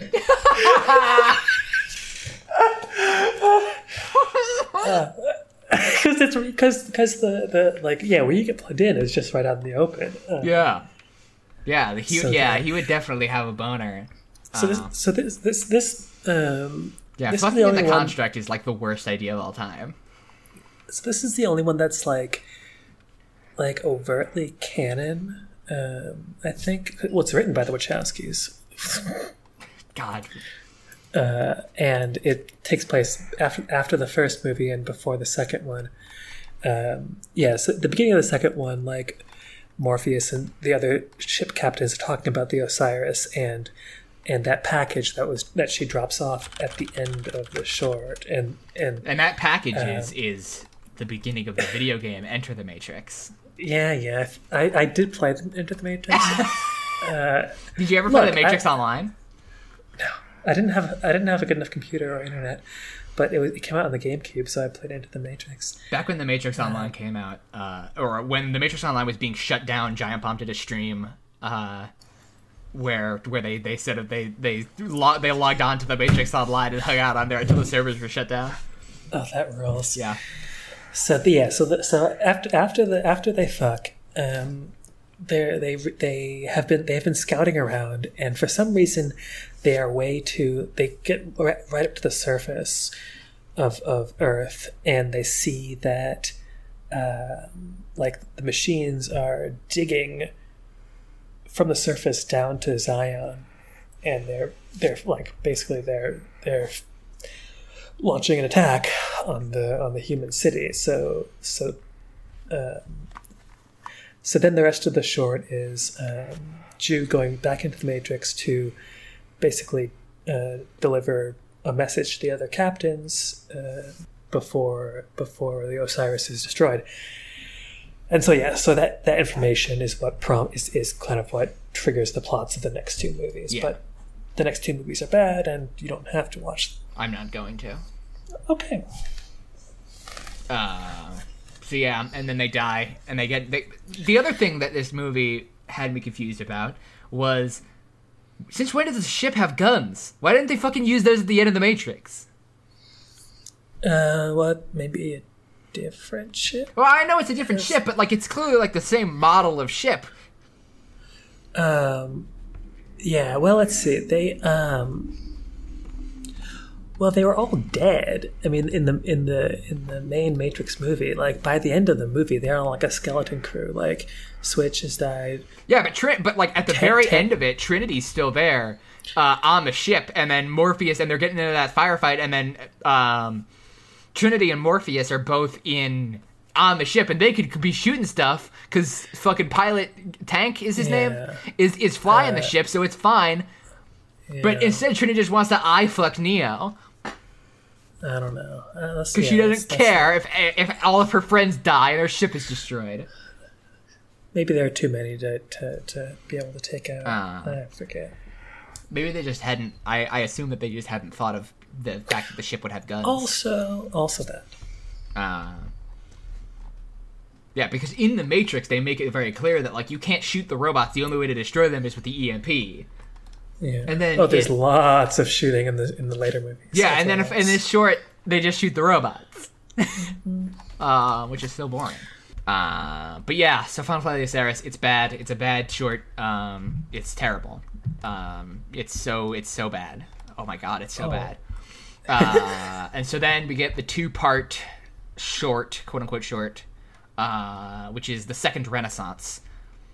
So already a huge visual improvement because it's actually 2D, and it's directed by somebody who knows what he's doing. Directed by a guy named Masahiro Maeda. Yes. He apparently did concept art and design for Mad Max Fury Road. That's cool. He designed 2 of the angels from Eva. Oh wow! Yeah. So he's hasn't been a major director, but he's been he's been around. Kind of, he's done work quietly in the background. Yeah, he worked on Nausicaa, the Valley of the Wind, Castle in the Sky, and Porco Rosso. Yeah. So this one is basically this 2-part bit is about just kind of a history of how the war started between humans and machines. And the Second Renaissance, I hated both of these. I hated them so much. They are a perfect example of why canon is an abyss, and why lore is terrible and must be destroyed. Because the Matrix at the film works because it's vague enough about the origins of the Matrix that the Matrix itself and the robots and stuff can function as metaphors. That they can function as, even if it's not perfect, the robots can function as metaphors for capitalism or capitalists, and the Matrix itself can function as a metaphor for capitalism. But when you project backwards and are actually, humanity invented the robots and then did civil rights crimes to them, and then they went and they founded Robot Israel in the desert. Yeah, it's so good because the robot city called 01 Zion. It's more likely than you think. Yeah, I hate every second of this because of it adds nothing. It adds absolutely nothing, and it makes the metaphor of the film weaker by giving us this fucking sympathetic backstory for the robots, which is just maybe humans deserve to be subjugated because we treated the robots so badly. Ever think about that? You went to that mall. I did. I do think humans deserve to be subjugated, but not because we treated the robots so badly. It's because we make luxury malls at Ground Zero. Okay. Because it's it's this sort of impulse it's this sort of toxic impulse that a lot of people have, where it's if you're going to create a bad guy, we have to understand that the bad guy is doing stuff because, it's like when you were a kid and you got bullied by some shithead at school, and then the teacher would just be you have to think about what his home life must be like, and it's shut up, dipshit. It's exactly that same shit. And it completely destroys it because then... Well, it's less that and more that the original, it's allegorical, and then it's being made literal. I mean, it's less humanizing. It's less the problems of humanization and more just the problems of literalization. Yeah, because if you try to map these movies onto the allegory that's being made in the Matrix, it doesn't fucking work at all. What do these robots represent? They represent nothing. They're just robots. This is no. I mean, if you read the Wikipedia, they represent black people. So the relationship between humans and machines changes in the year 2090 when a domestic android is threatened by its owner. The android, named B16XER, a reference to Bigger Thomas, the character of Richard Wright's native son. Oh my god, I didn't even pick up on that. I just laughed because... Me neither. This robot's name is Bigger! Damn! Then kills the owner, the Pats the mechanic. The murder is the first incident of an artificially intelligent machine killing a human. Bigger is arrested and put on trial, but justified the crime as self-defense, stating that it simply did not want to die. During the trial scene, there is a voiceover of the defense attorney. quoting a famous line from Dred Scott in 1856, which implicitly ruled that African Americans were not entitled to citizenship under United States law. I did pick up on that. Precedent, the prosecution argues that machines are not entitled to the same rights as human beings, and specifically that human beings have the right to destroy their property, blah, blah, blah, blah, blah, blah, blah, blah. All I really liked about these was like some of the cinematography, the right word? Yeah, they're very good looking. Yeah,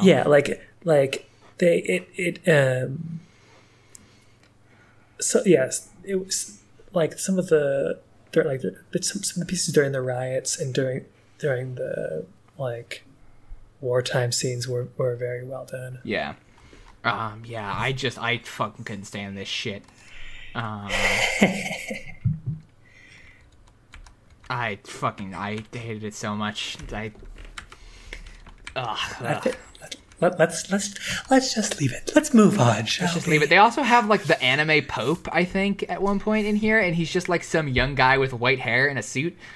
Oh, I don't know if that's the anime Pope. So in the second part, when we learn how they blacked out the sun, they're like they have this little bit just before the Operation Dark Sky or whatever it's called, where like all of the different like organized religions are complicit in this. Like there are Buddhist monks like in the trenches, and like some Christian fucker is wheeling a TV with, I don't know if it's young Pope or just some bishop talking about how this is the right thing to do, and then we see some Muslim soldiers praying. Yeah. But so yeah, young Pope may be canon in the world of the Matrix. Yeah, God, the fucking young Pope. It makes I liked the young Pope. That I'll give it. I thought that was very funny. But yeah, it's just this. It just in one fell swoop, by seeking to answer shit. It's the same problem with like the fucking Star Wars expanded universe novels, or all sorts of shit where it's like every single thing has got to have an explanation. It can't just be when Han Solo says that I made the Kessel Run in less than 12 parsecs. It can't just be that he's bullshitting and like pulling out a bunch of big words.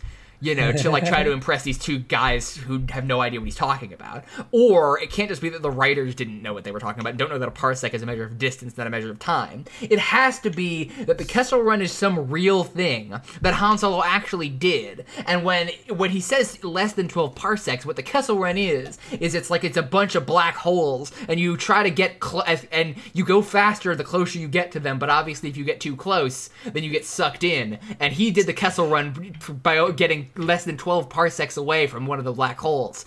That is actually the explanation. That's incredible. I did not know that. That's incredible. One of the expanded universe novels. I forget which one, and it's amazing. It's so dumb. It's so dumb. It's so stupid. And it's so much worse than just leaving it be. And this is the exact same thing. It's the exact same. Well, we said there was a war between robots and humans. We have to come up with some justification for that. We have to explain what the war was. We have to explain all of this stuff. We have to keep explaining forever. I think this is slightly less bad because it was as far as I know, it was more like they got some directors together and it was like go nuts basically. And I don't think the Wachowskis like gave out like prompts for these directors. I think they were I'm guessing that they were given a pretty free rein to explore what interested them. So let me see. Let's see. While in Japan, the Wachowskis visited some of the directors of anime films that had been a strong influence on their work and decided to collaborate with them. The Animatrix was conceived and overseen by the Wachowskis, but they only wrote 4 of the segments themselves and did not direct any of their animation. Okay, so that's not quite so clear as to how much kind of like did they... Was it Maeda who was like, this is something interesting to me? Or was it Wachowski's being like, let's lure ourselves up? It looks like based on Wikipedia that it was probably Maeda's idea because it says he used bits and pieces of information written by the Wachowskis as a prequel to the series as a base for the first part, and so it seems like most of this stuff was made up by him. Yes. You know, but like that's true of the fucking Kessel Run bullshit. You know, like George Lucas didn't write any of that stuff. It was just some dude who was writing a Expanded Universe novel. True. Right? Yeah. I like. You know, like for some reason that the Expanded Universe novel feels like has more of the stamp of canon on it than all of these shorts. See, I feel the other way around. I feel like the Expanded Universe novels, especially now that Disney has declared none of them canon. Well, yeah. Yeah, but like Expanded Universe novels, like they're just fucking whatever. But like they're just a book. Anybody can read one of those. But like, especially because the Wachowskis personally oversaw all of this production, and like I'm sure that if anybody wanted to write a story that they didn't like the idea of, or if anybody wound up writing something that they thought was bad, they would have told them and not like put their name on it, you know. Yeah. You know, whereas like George Lucas's name isn't on any of that Expanded Universe shit. He didn't care. He didn't read any of those novels. You know what? Actually, can he even read? Part of the problem with the prequels is that he read too many of those novels. And then came up with ideas for shit like midichlorians. Oh god, the Star Wars prequels are so bad. This is completely unrelated to anything, but man, if you're a motherfucker out there who's like on the defending the Star Wars prequels train that has become really popular on the internet in the last few years, fuck you. It's become really popular in the last few years. Oh yeah, I've seen so many people defending the Star Wars prequels. Yeah. Like the most I've seen is like there's the shell of a good idea in there somewhere. Yeah, I have seen. I do think that that's true. But yeah, how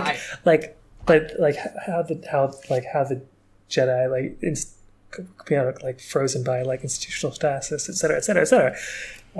But that's not really what ended up being told. Yeah, I've seen people compare it. Speaking of, to bring it all the way around to the Wachowskis, I've seen people compare it to people defending Speed Racer. Because Speed Racer, everybody fucking hated Speed Racer when it came out, and now everybody agrees that Speed Racer is a masterpiece. I haven't seen Speed Racer, I have no idea. I'm guessing it's somewhere in between. Yeah, you know, but like for like a decade after Speed Racer came out, there were like a handful of people who were insisting that Speed Racer is amazing. And like it's still the same thing with this fucking Star Wars prequels. Like nobody's as enthusiastic about the Star Wars prequels as people who like Speed Racer are about Speed Racer. But like this motherfuckers out there, the Star Wars prequels are not like an underrated gem or anything like that. The Star Wars prequels are fucking terrible. Please interrogate your urge towards contrarianism. Anyway, so the second Renaissance was terrible. Maybe the fourth one will be okay, and it actually is. This one's okay. It's Watanabe, so yes, it's directed by Shinichiro Watanabe, who is amazing and a genius. Director of Cowboy Bebop and Carol and Tuesday and Space Dandy and Samurai Champloo, amongst other things. So this is actually this is another one that's like pretty kind of fits neatly into the like the canon of the films, because the protagonist actually is in the second two movies. So it's about this kid. He's a high school student, and he just wants to know what the Matrix is, and he keeps investigating it.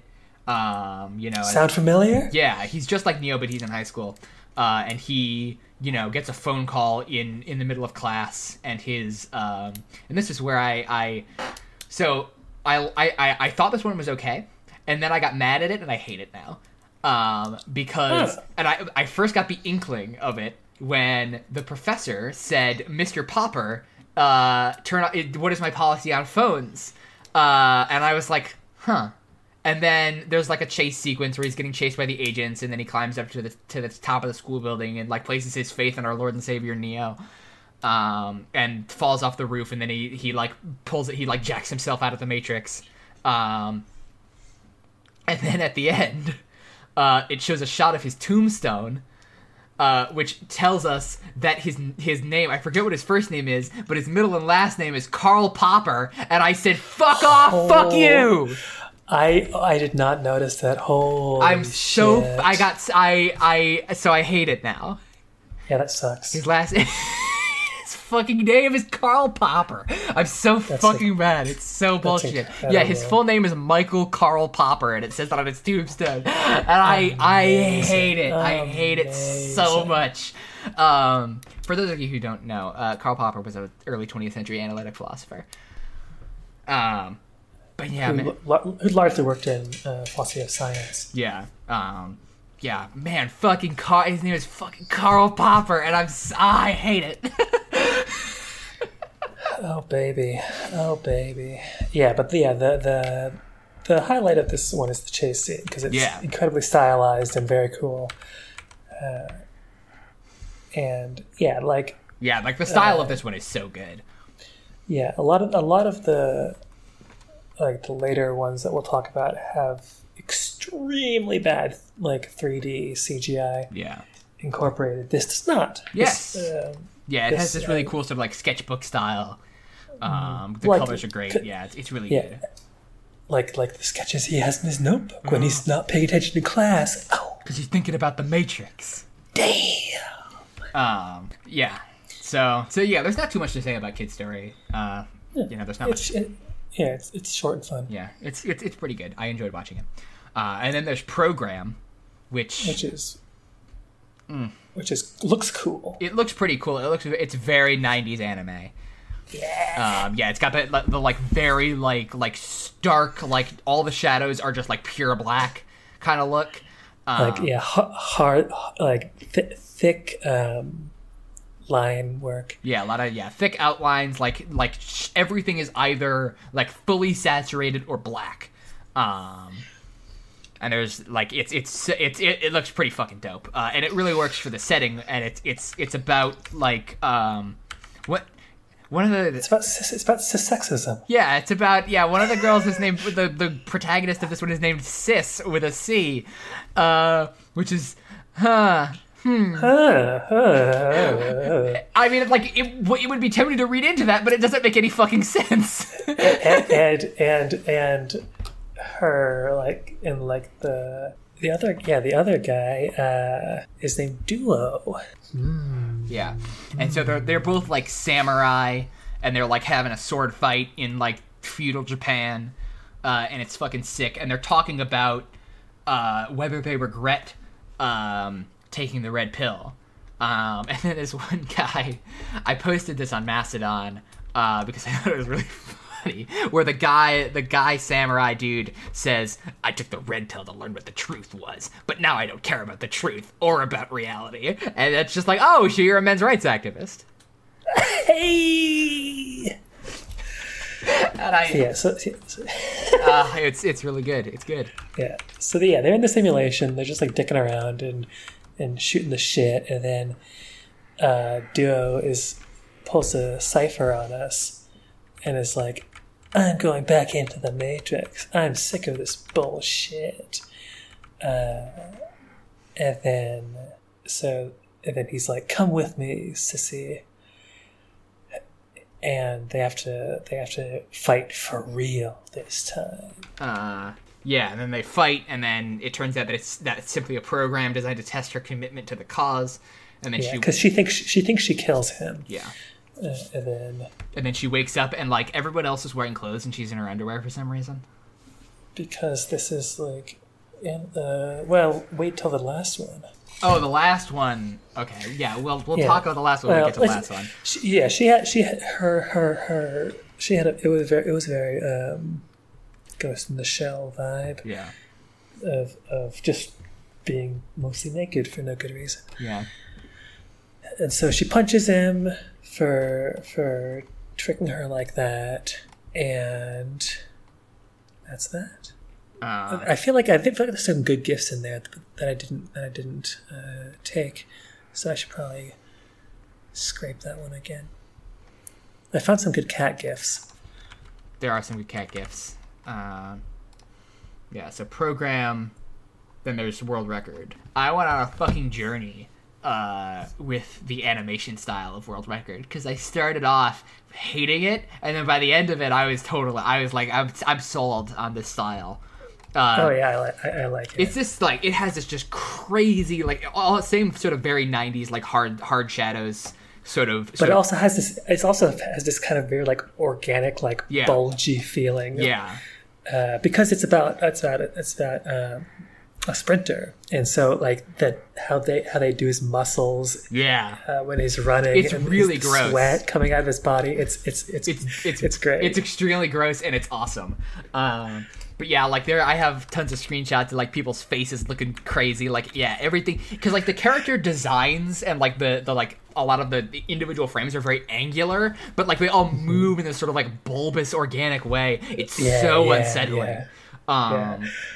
So this is about so in the earlier with the kid, the one who took a skateboard through school and then jumped off the roof to kind of self-actualize. So like. Apparently, like he was one of the rare few to like kind of like unplug himself, whereas like in the original Matrix, like Neo had to be gotten like unplugged by Morpheus, and the whatever. There's that bizarre scene in the Matrix where he touches the mirror and the silver stuff goes all over his skin and down his throat. And they trigger something in him to disrupt his connection to the Matrix, and that's how he and he wakes up covered in goo. Yeah, so in the kid and in this world record one, it's about people who are able to actually kind of like disconnect themselves without that sort of external stimuli. And so in this case, it's by just like him physically pushing his body so far that he attains some sort of transcendence and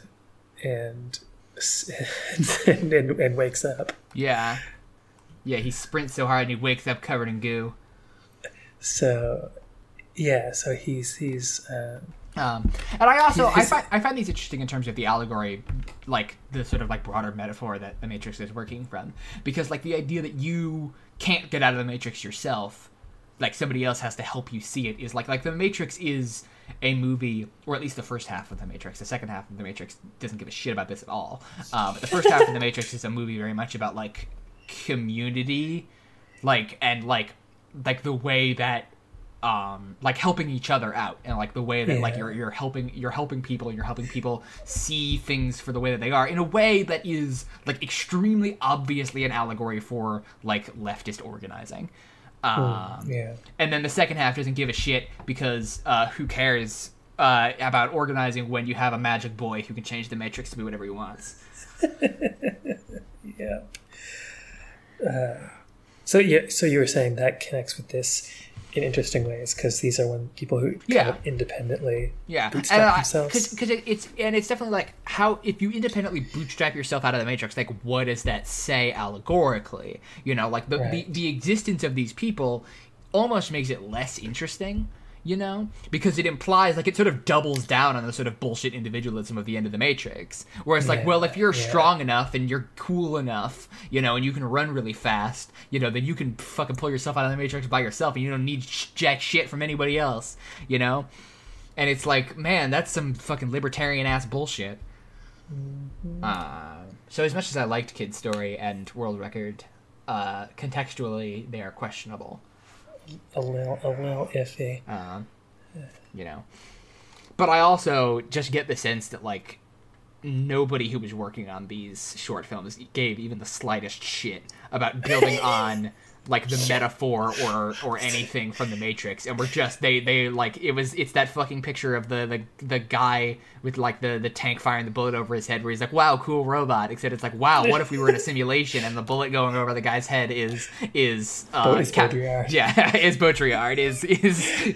Capitalism is a prison. I don't think Lana Wachowski brought like 6 copies of Baudrillard to Japan with her to like hand out. Yeah, well, she made everybody on set fucking read Simulacra and Simulation. Oh Jesus, fuck! I forgot that. So never mind. Yeah.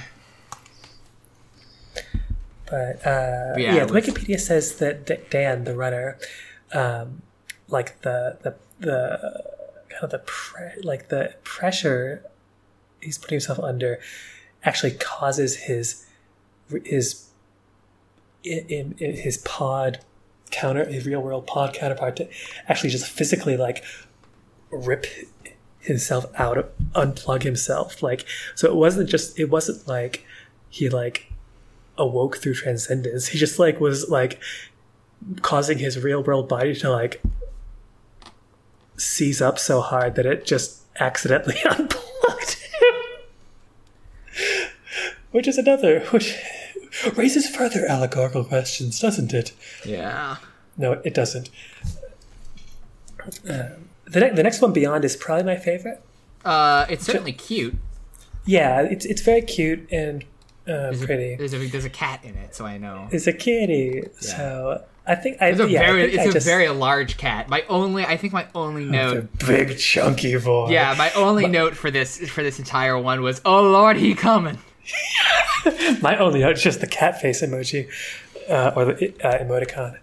Yeah, I literally the only screenshot I took of this one was of this fat cat. I love him. So it's about. I just bit my tongue. Oh, I thought you were just singing about the cat. No. So Yoko is. Ow! Fuck. Oh no. I'm okay. Keep talking. Okay. So the main character is this teen girl, Yoko, looking for her cat, Yuki, and then so Yuki disappears. So she's going around looking for kitty cat, and then she runs into some like looks like elementary school age kids. And she's like, "Did you see my cat?" And they're like, "Yeah, we saw Kitty over by the haunted house," and so she follows them over there to this like old dilapidated building. Dang it, old dilapidated is verbatim what the Wikipedia says. I've got to work better on... Yeah, paraphrase. I'm paraphrasing.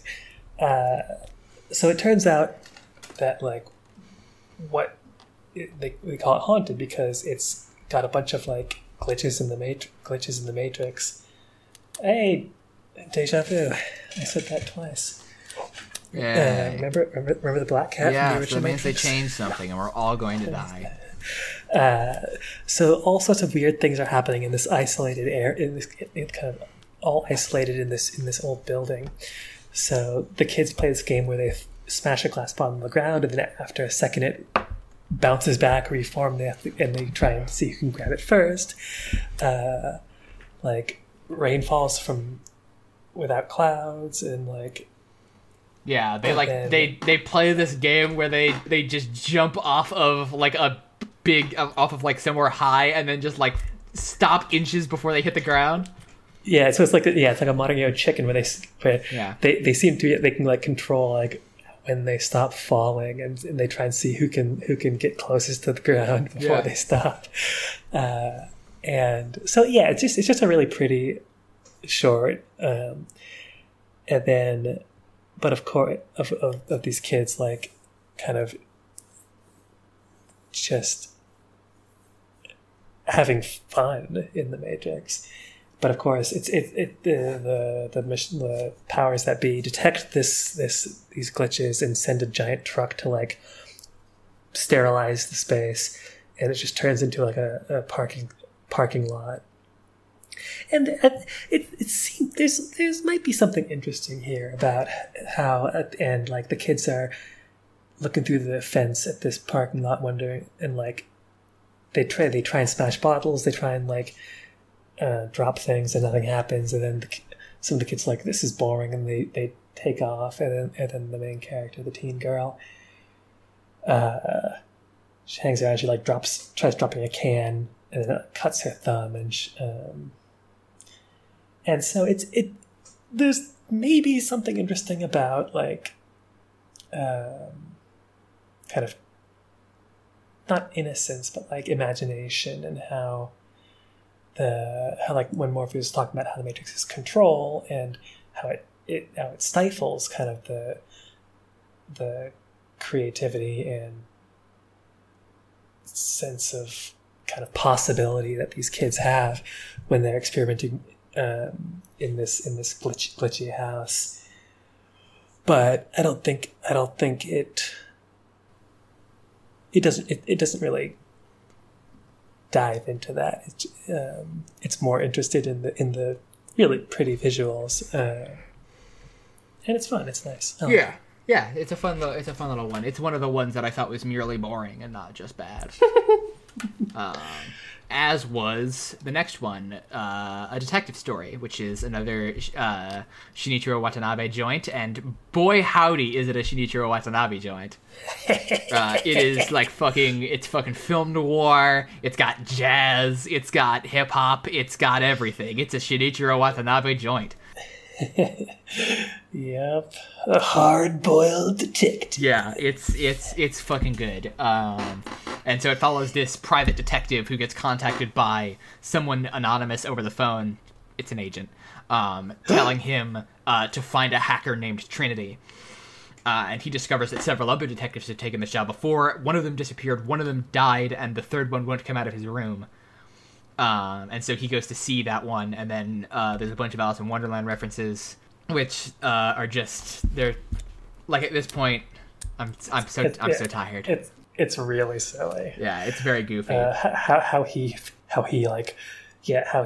unpuzzles the mystery. Yeah, and he's like, I'm looking for someone named Red Queen, an Alice in Wonderland reference.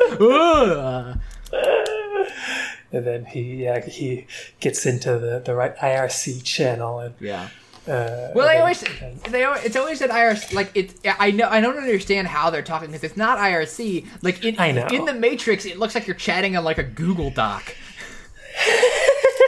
I mean, no, it's just like a terminal, and then like somehow Trinity like hacks your terminal and like writes on the display.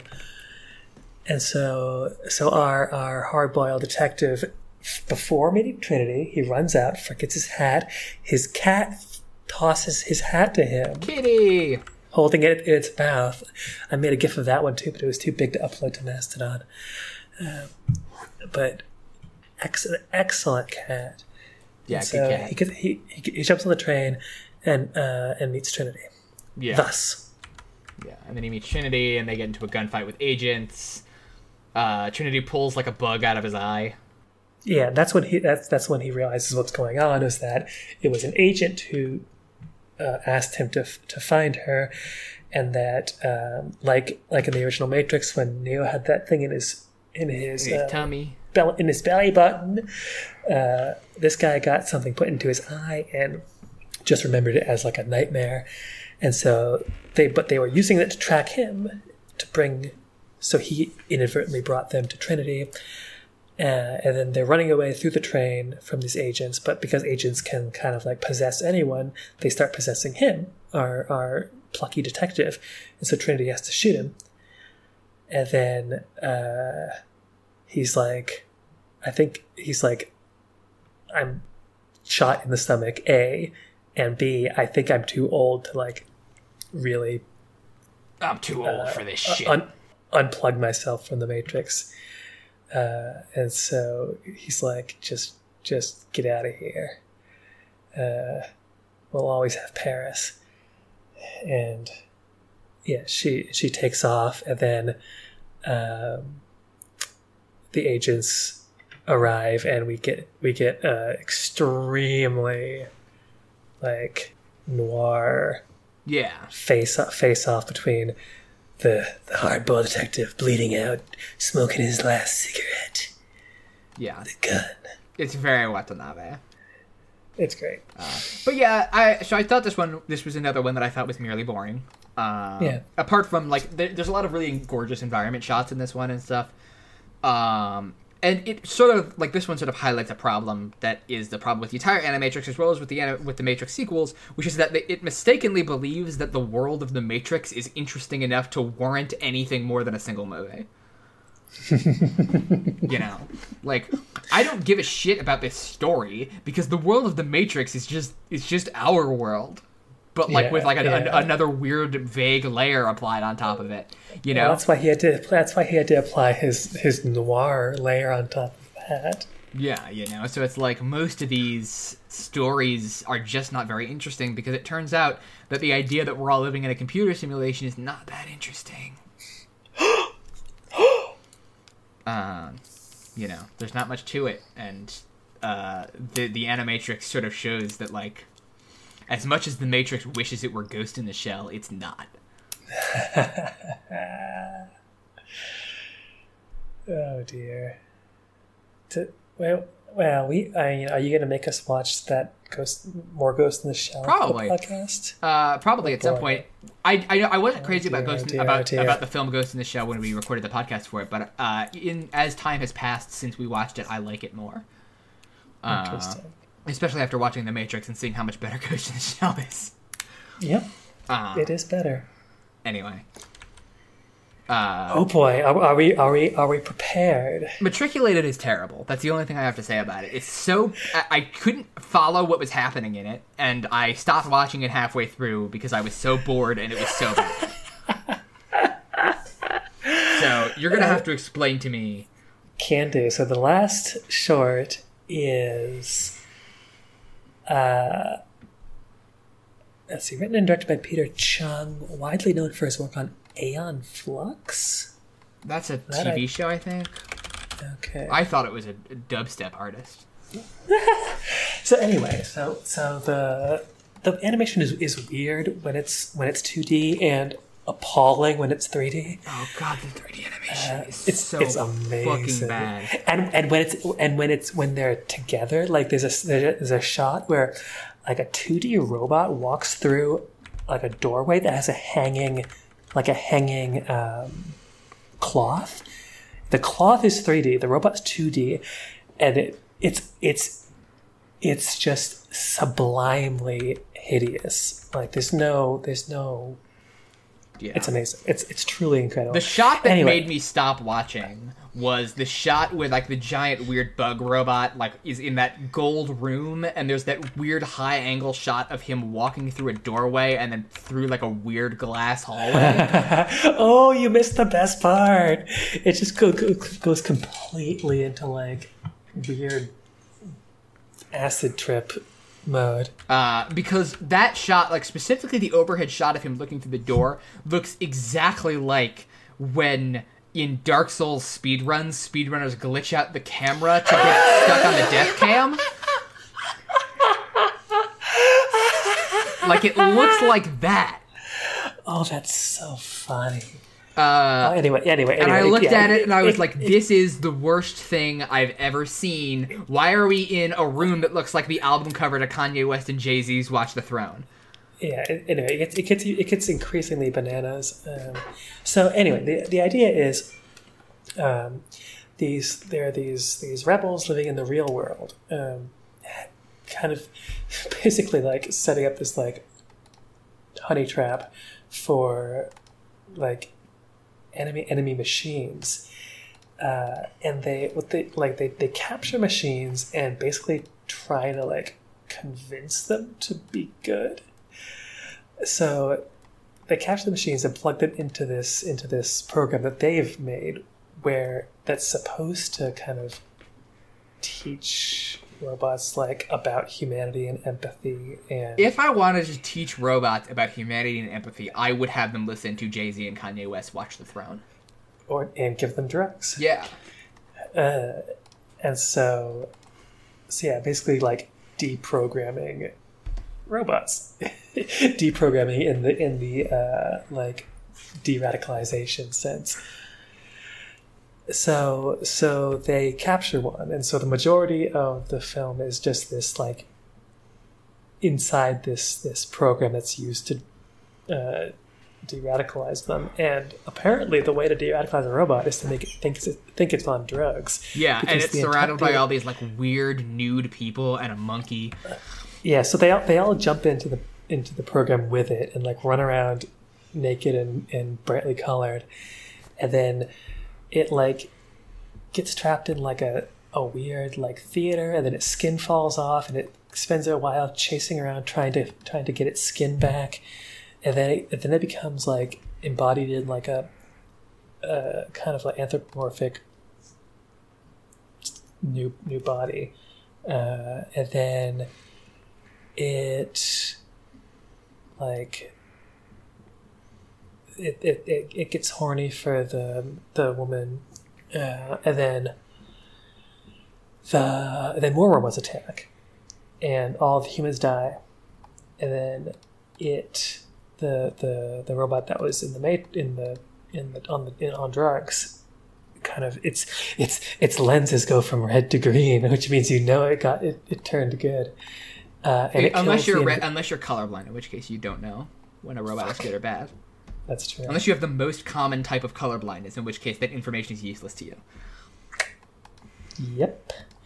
So it kills the invading robots and then plugs our girl Alexa back into the program to try and like chill with her a little longer. I'm surprised any of those people have names. I just looked at the Wikipedia. And then she freaks out, probably because she's dying. But like she runs away from the robot, and then it ends with our converted robot taking up her post and sitting out by the ocean, waiting for other enemies to come in. Oh, the Wikipedia says it ends with the converted robot looking out over the sea. The same shot used the intro with Alexa, as the robot pulled her consciousness into his hardware. Alexa, pull my consciousness into your hardware. I didn't get Alexa, destroy me. Anyway, yeah, so it's bad. It's bad. It's bananas. It makes no sense. People motherfuckers out here thinking Cats looks bad. Look at this shit. It's gloriously hideous. It's no so other way to ugly. describe it. Never 3D graphics were a mistake. I am going to go back in time and smash the Utah Teapot. I got it. We've never made a bigger mistake than computer graphics. Oh, I just saw the screenshot you posted of the Sprinter and the wild.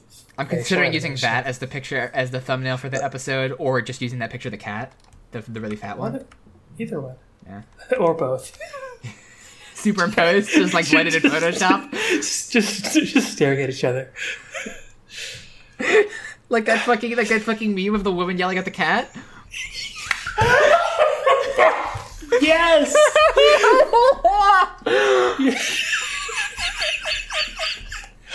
Oh God, yes.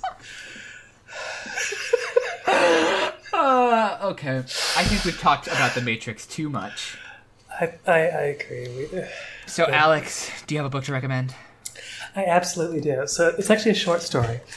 Bloodchild by Octavia Butler, in a collection of shorts, with that as the title story. I often don't like short stories. Either most short stories are very bad, but almost all of the short stories in this collection are excellent. And Bloodchild is very good. It's about kind of like a refugee group of humans on some other planet who have, in order to survive, have kind of entered this symbiotic relationship with the alien life there, in which the aliens kind of pick often a male child, and kind of grow up with them, and then once they reach probably like adolescence or teenagehood, implants eggs in them, and then when they're like ready to hatch, like anesthetizes humans and like opens them up and takes the eggs out. And so it's told from the perspective of this boy who's basically been chosen by one of the aliens to be the kind of the bearer of its little creatures, and how just before it like the implantation is going to happen, he has to help kind of an emergency, I guess like an emergency C-section on another human who's like alien, has been like injured and can't like extract its babies at the right time. And so it's this really grisly scene of this boy and his alien cutting open this man and like taking out these blood maggots. Maggots. And then like he has to. Then he begins to have second thoughts about whether he wants to do this, and then it resolves with him agreeing to. But I don't. It's very good. You should read it. What I just read it on the way back from San Diego. I was going to recommend something else, but kind of the idea of like this of weird symbiotic relationships between humans and non-humans. I mean, let's not analyze too deeply the using humans as batteries in the Matrix as if that's an efficient way of like creating energy. What wasn't? Weren't they originally supposed to be hard drives in like an earlier draft of the Matrix? Probably. That makes much more sense. Or am I confusing that with a scenario discussed on Important If True where that happens? I'm not. You are the Important If True archivist. Yeah. Around here. I'm thinking, because they talk about an article at one point on that show about like people using DNA as storage. As data storage, and they talk about, and this also makes me think of Serial Experiments Lain, because they talk about like, what if your hard drive was just like a gross blob of flesh in a jar sitting next to your computer, and it's like that's why Lane's room is so moist. Yeah, that would make more sense, and we know like the producers intervened in other ways, because the character Switch was supposed to be like explicitly non-binary in the film, but like you see, like they are like, because I know very very androgynous. They bind their chest. It's pretty overt, but apparently they were not.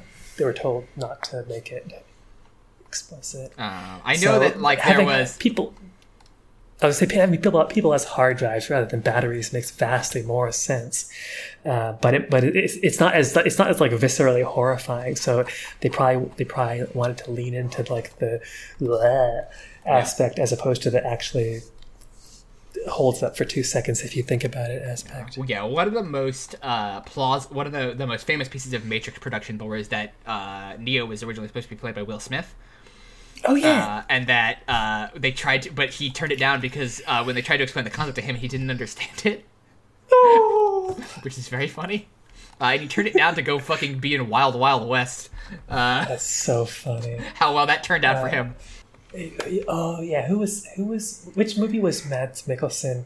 Oh yeah, there was an interview with him because he was in the Rihanna music video for Bitch Better Have My Money. Ah, yeah.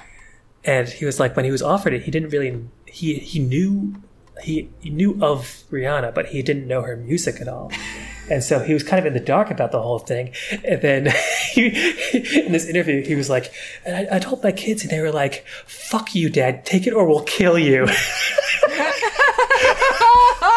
I remember that, yes. Fuck you, Dad. Take it or we'll kill you. If only Will Smith's... Well, they weren't born then. Jaden and what's-her-face were to threaten him with grievous bodily harm if he didn't take that film. But also, like, I doubt that they would have had any reason to be like, these are the people who directed Bound!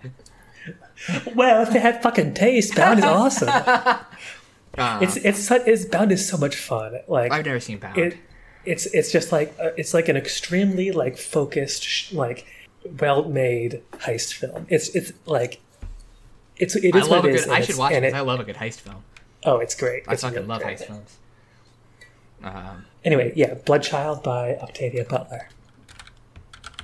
What about you, Cassiopeia? I missed that was by Octavia Butler, who fucking whips ass. Hell yeah. She's great. I will just say, read anything by Octavia Butler. Parable of the Sower is amazing. I'm gonna go get the book that I'm recommending. I'll be right back. Okay. Woo! Werewolves London. So the book that I'm going to recommend was foreshadowed earlier. I'm going to recommend Capitalist Realism by Mark Fisher. I talked a bit about it earlier, but I didn't have it in front of me. So Capitalist Realism is a very, very short book that I like a lot.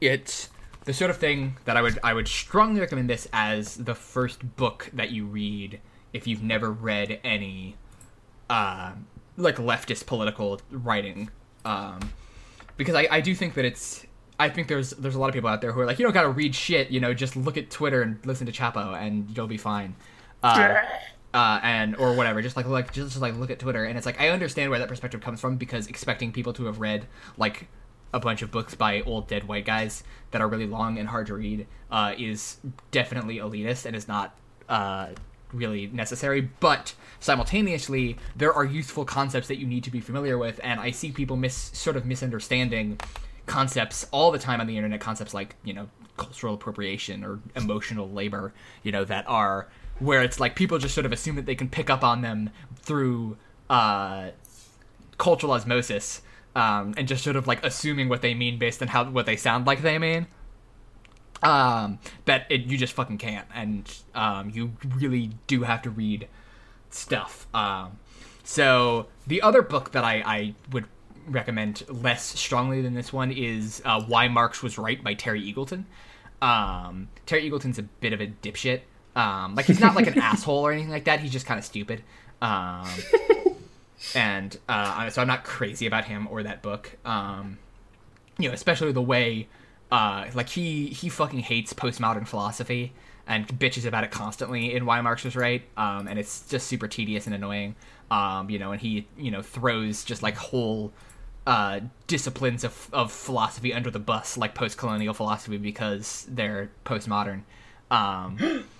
It's like, dude, if you took the time to listen to a person who wasn't you for maybe 2 seconds, you would realize that Hannah Arendt and Edward Said have a point.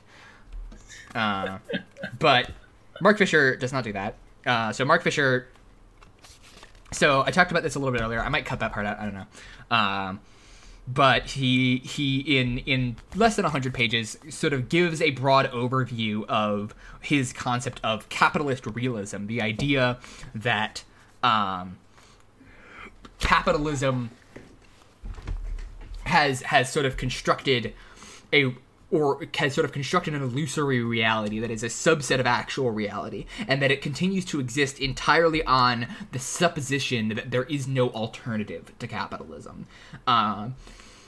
Because if we could imagine a world without capitalism, so like the first chapter in this book is called "It's Easier to Imagine the End of the World Than the End of Capitalism," and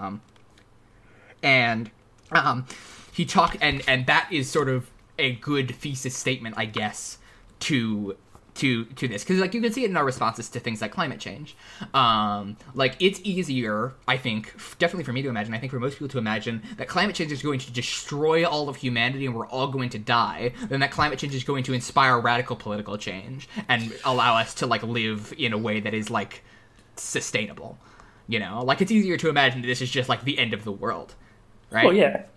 Because you see that all the time. You see people talking about the apocalypse. The apocalypse stories have become really popular, and you see people talking about this as the end of the world and as the end of human society.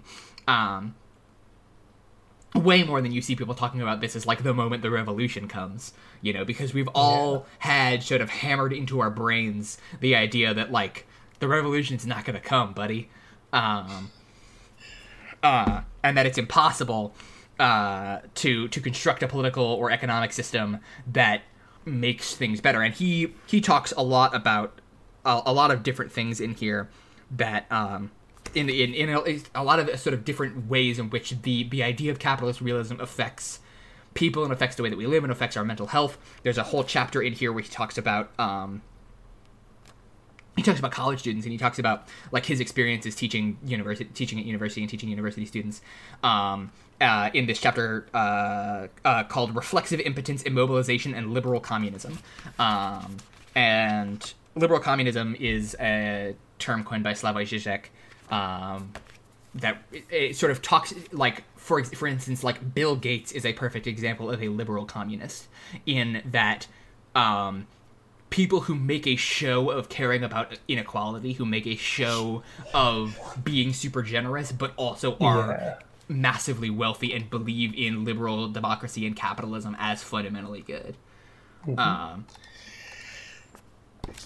So he talks, and in this chapter about reflexive impotence, he talks about like his experience as a professor being frustrated with his students when like they don't do work, when they don't turn stuff in, when they sort of check out during class, and it's like, you know, but then he talks about how like, honestly, if I were in their place, I would behave the same way, because you're spending massive amounts of money. You're going to be in debt for the next 20 years to graduate and then get the same job at McDonald's that you would have gotten if you hadn't gone to college. You know? Like, and he talks about reflexive impotence and the idea, specifically that, like, when you get told repeatedly that there's nothing that you can do, that you have no agency, that you have no control over anything, that there's nothing that you could possibly do to make anything better, then you just internalize that shit, you know? Like, you have, when you're, he talks about this in the context of university students, he's like, you know, when you're in university, if you've been told your entire life that there's nothing that you can do to make and you've not just been told your entire life there's nothing you can do to make things better, but also everything that you've ever tried to do to make things better has failed, when you finally get to a place where maybe, you know, like, you do have a little bit of agency, it's impossible to believe that it's true, you know? Yeah. It's impossible to believe in agency once you've lost that sort of stuff. So there's a ton of just sort of brilliant little insights in this book, and it's super dense. There's a ton of ideas. Like, you could read this thing over and over and over again, and come away with new stuff all the time. It is so good. I will say that it's, as a starting point for reading, it's a little flawed, because unlike Eagleton, who refers to a lot of sort of like classic sort of Marxist writing, like stuff by Marx and Engels and Bakunin and Kropotkin and stuff, you know, that is sort of generally considered to be fairly solid as like for further reading once you understand the basic concepts. Like Mark Fisher, like he, like probably the person he refers to the most in this book, or cites the most in this book, is Jacques Lacan, who is not a political philosopher. He's a psychoanalyst, and kind of a weirdo. He was the guy who like coined the idea of the mirror stage in human development, like the idea of like there's a specific stage in human development when you start to be able to recognize yourself in a mirror. And a bunch of other stuff, and he gave like all these like televised lectures in the 1960s, and he was like really big on the idea that like in the 60s that like psychology has gone astray and we need to return to Sigmund Freud, and it's like I don't know if that's true.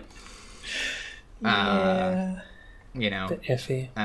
Sigmund Freud is definitely like you will never you will hear about him if you are a psychologist, if you are a psychology major in college, and you will probably hear about some of his ideas, and you will hear about them only in the context of this is the dumb old shit that we used to believe. But if you do like literary studies, everybody treats Freud like he's still relevant.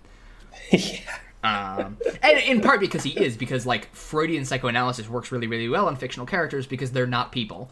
And as such, they're very simple, and you can analyze them using the simple tools that Sigmund Freud created. Especially if you're reading someone like Hemingway, who like Hemingway was super into Freud and wrote his characters super Freudianly. So it's like, if you want to analyze somebody Freudianly, like Simulacra. Yeah.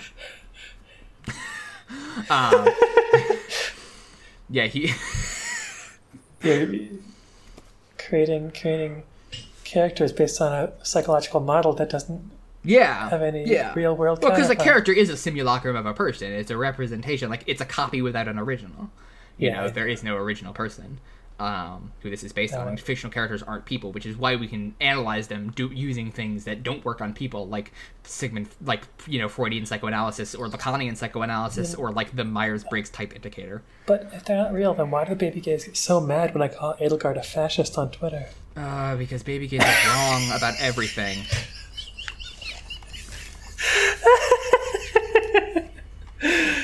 So that's what I'm recommending. I'm recommending Capitalist Realism by Mark Fisher.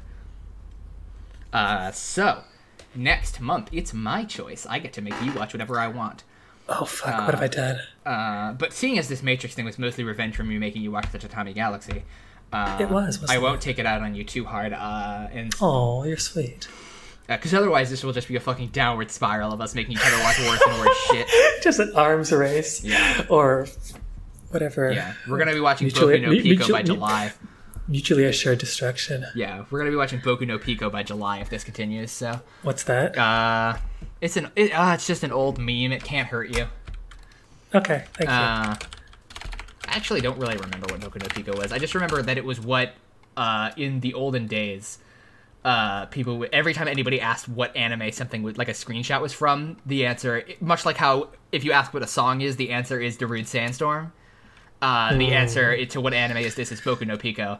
Okay. And... Right, I forgot that this was what Boku no Pico was. According to Wikipedia, Boku no Pico is a Japanese series of Shotokan hentai anime OVAs produced by Natural High. Oh, okay. So we've already crossed the line of watching porn for this podcast. No, we haven't. With the Final Flight of the Osiris, is really. No. If no. Yeah, that's where we're going. That's where we're going to be. So I'm going to have... so next month, we're going to be watching a film. We're going to be watching a film called Akira.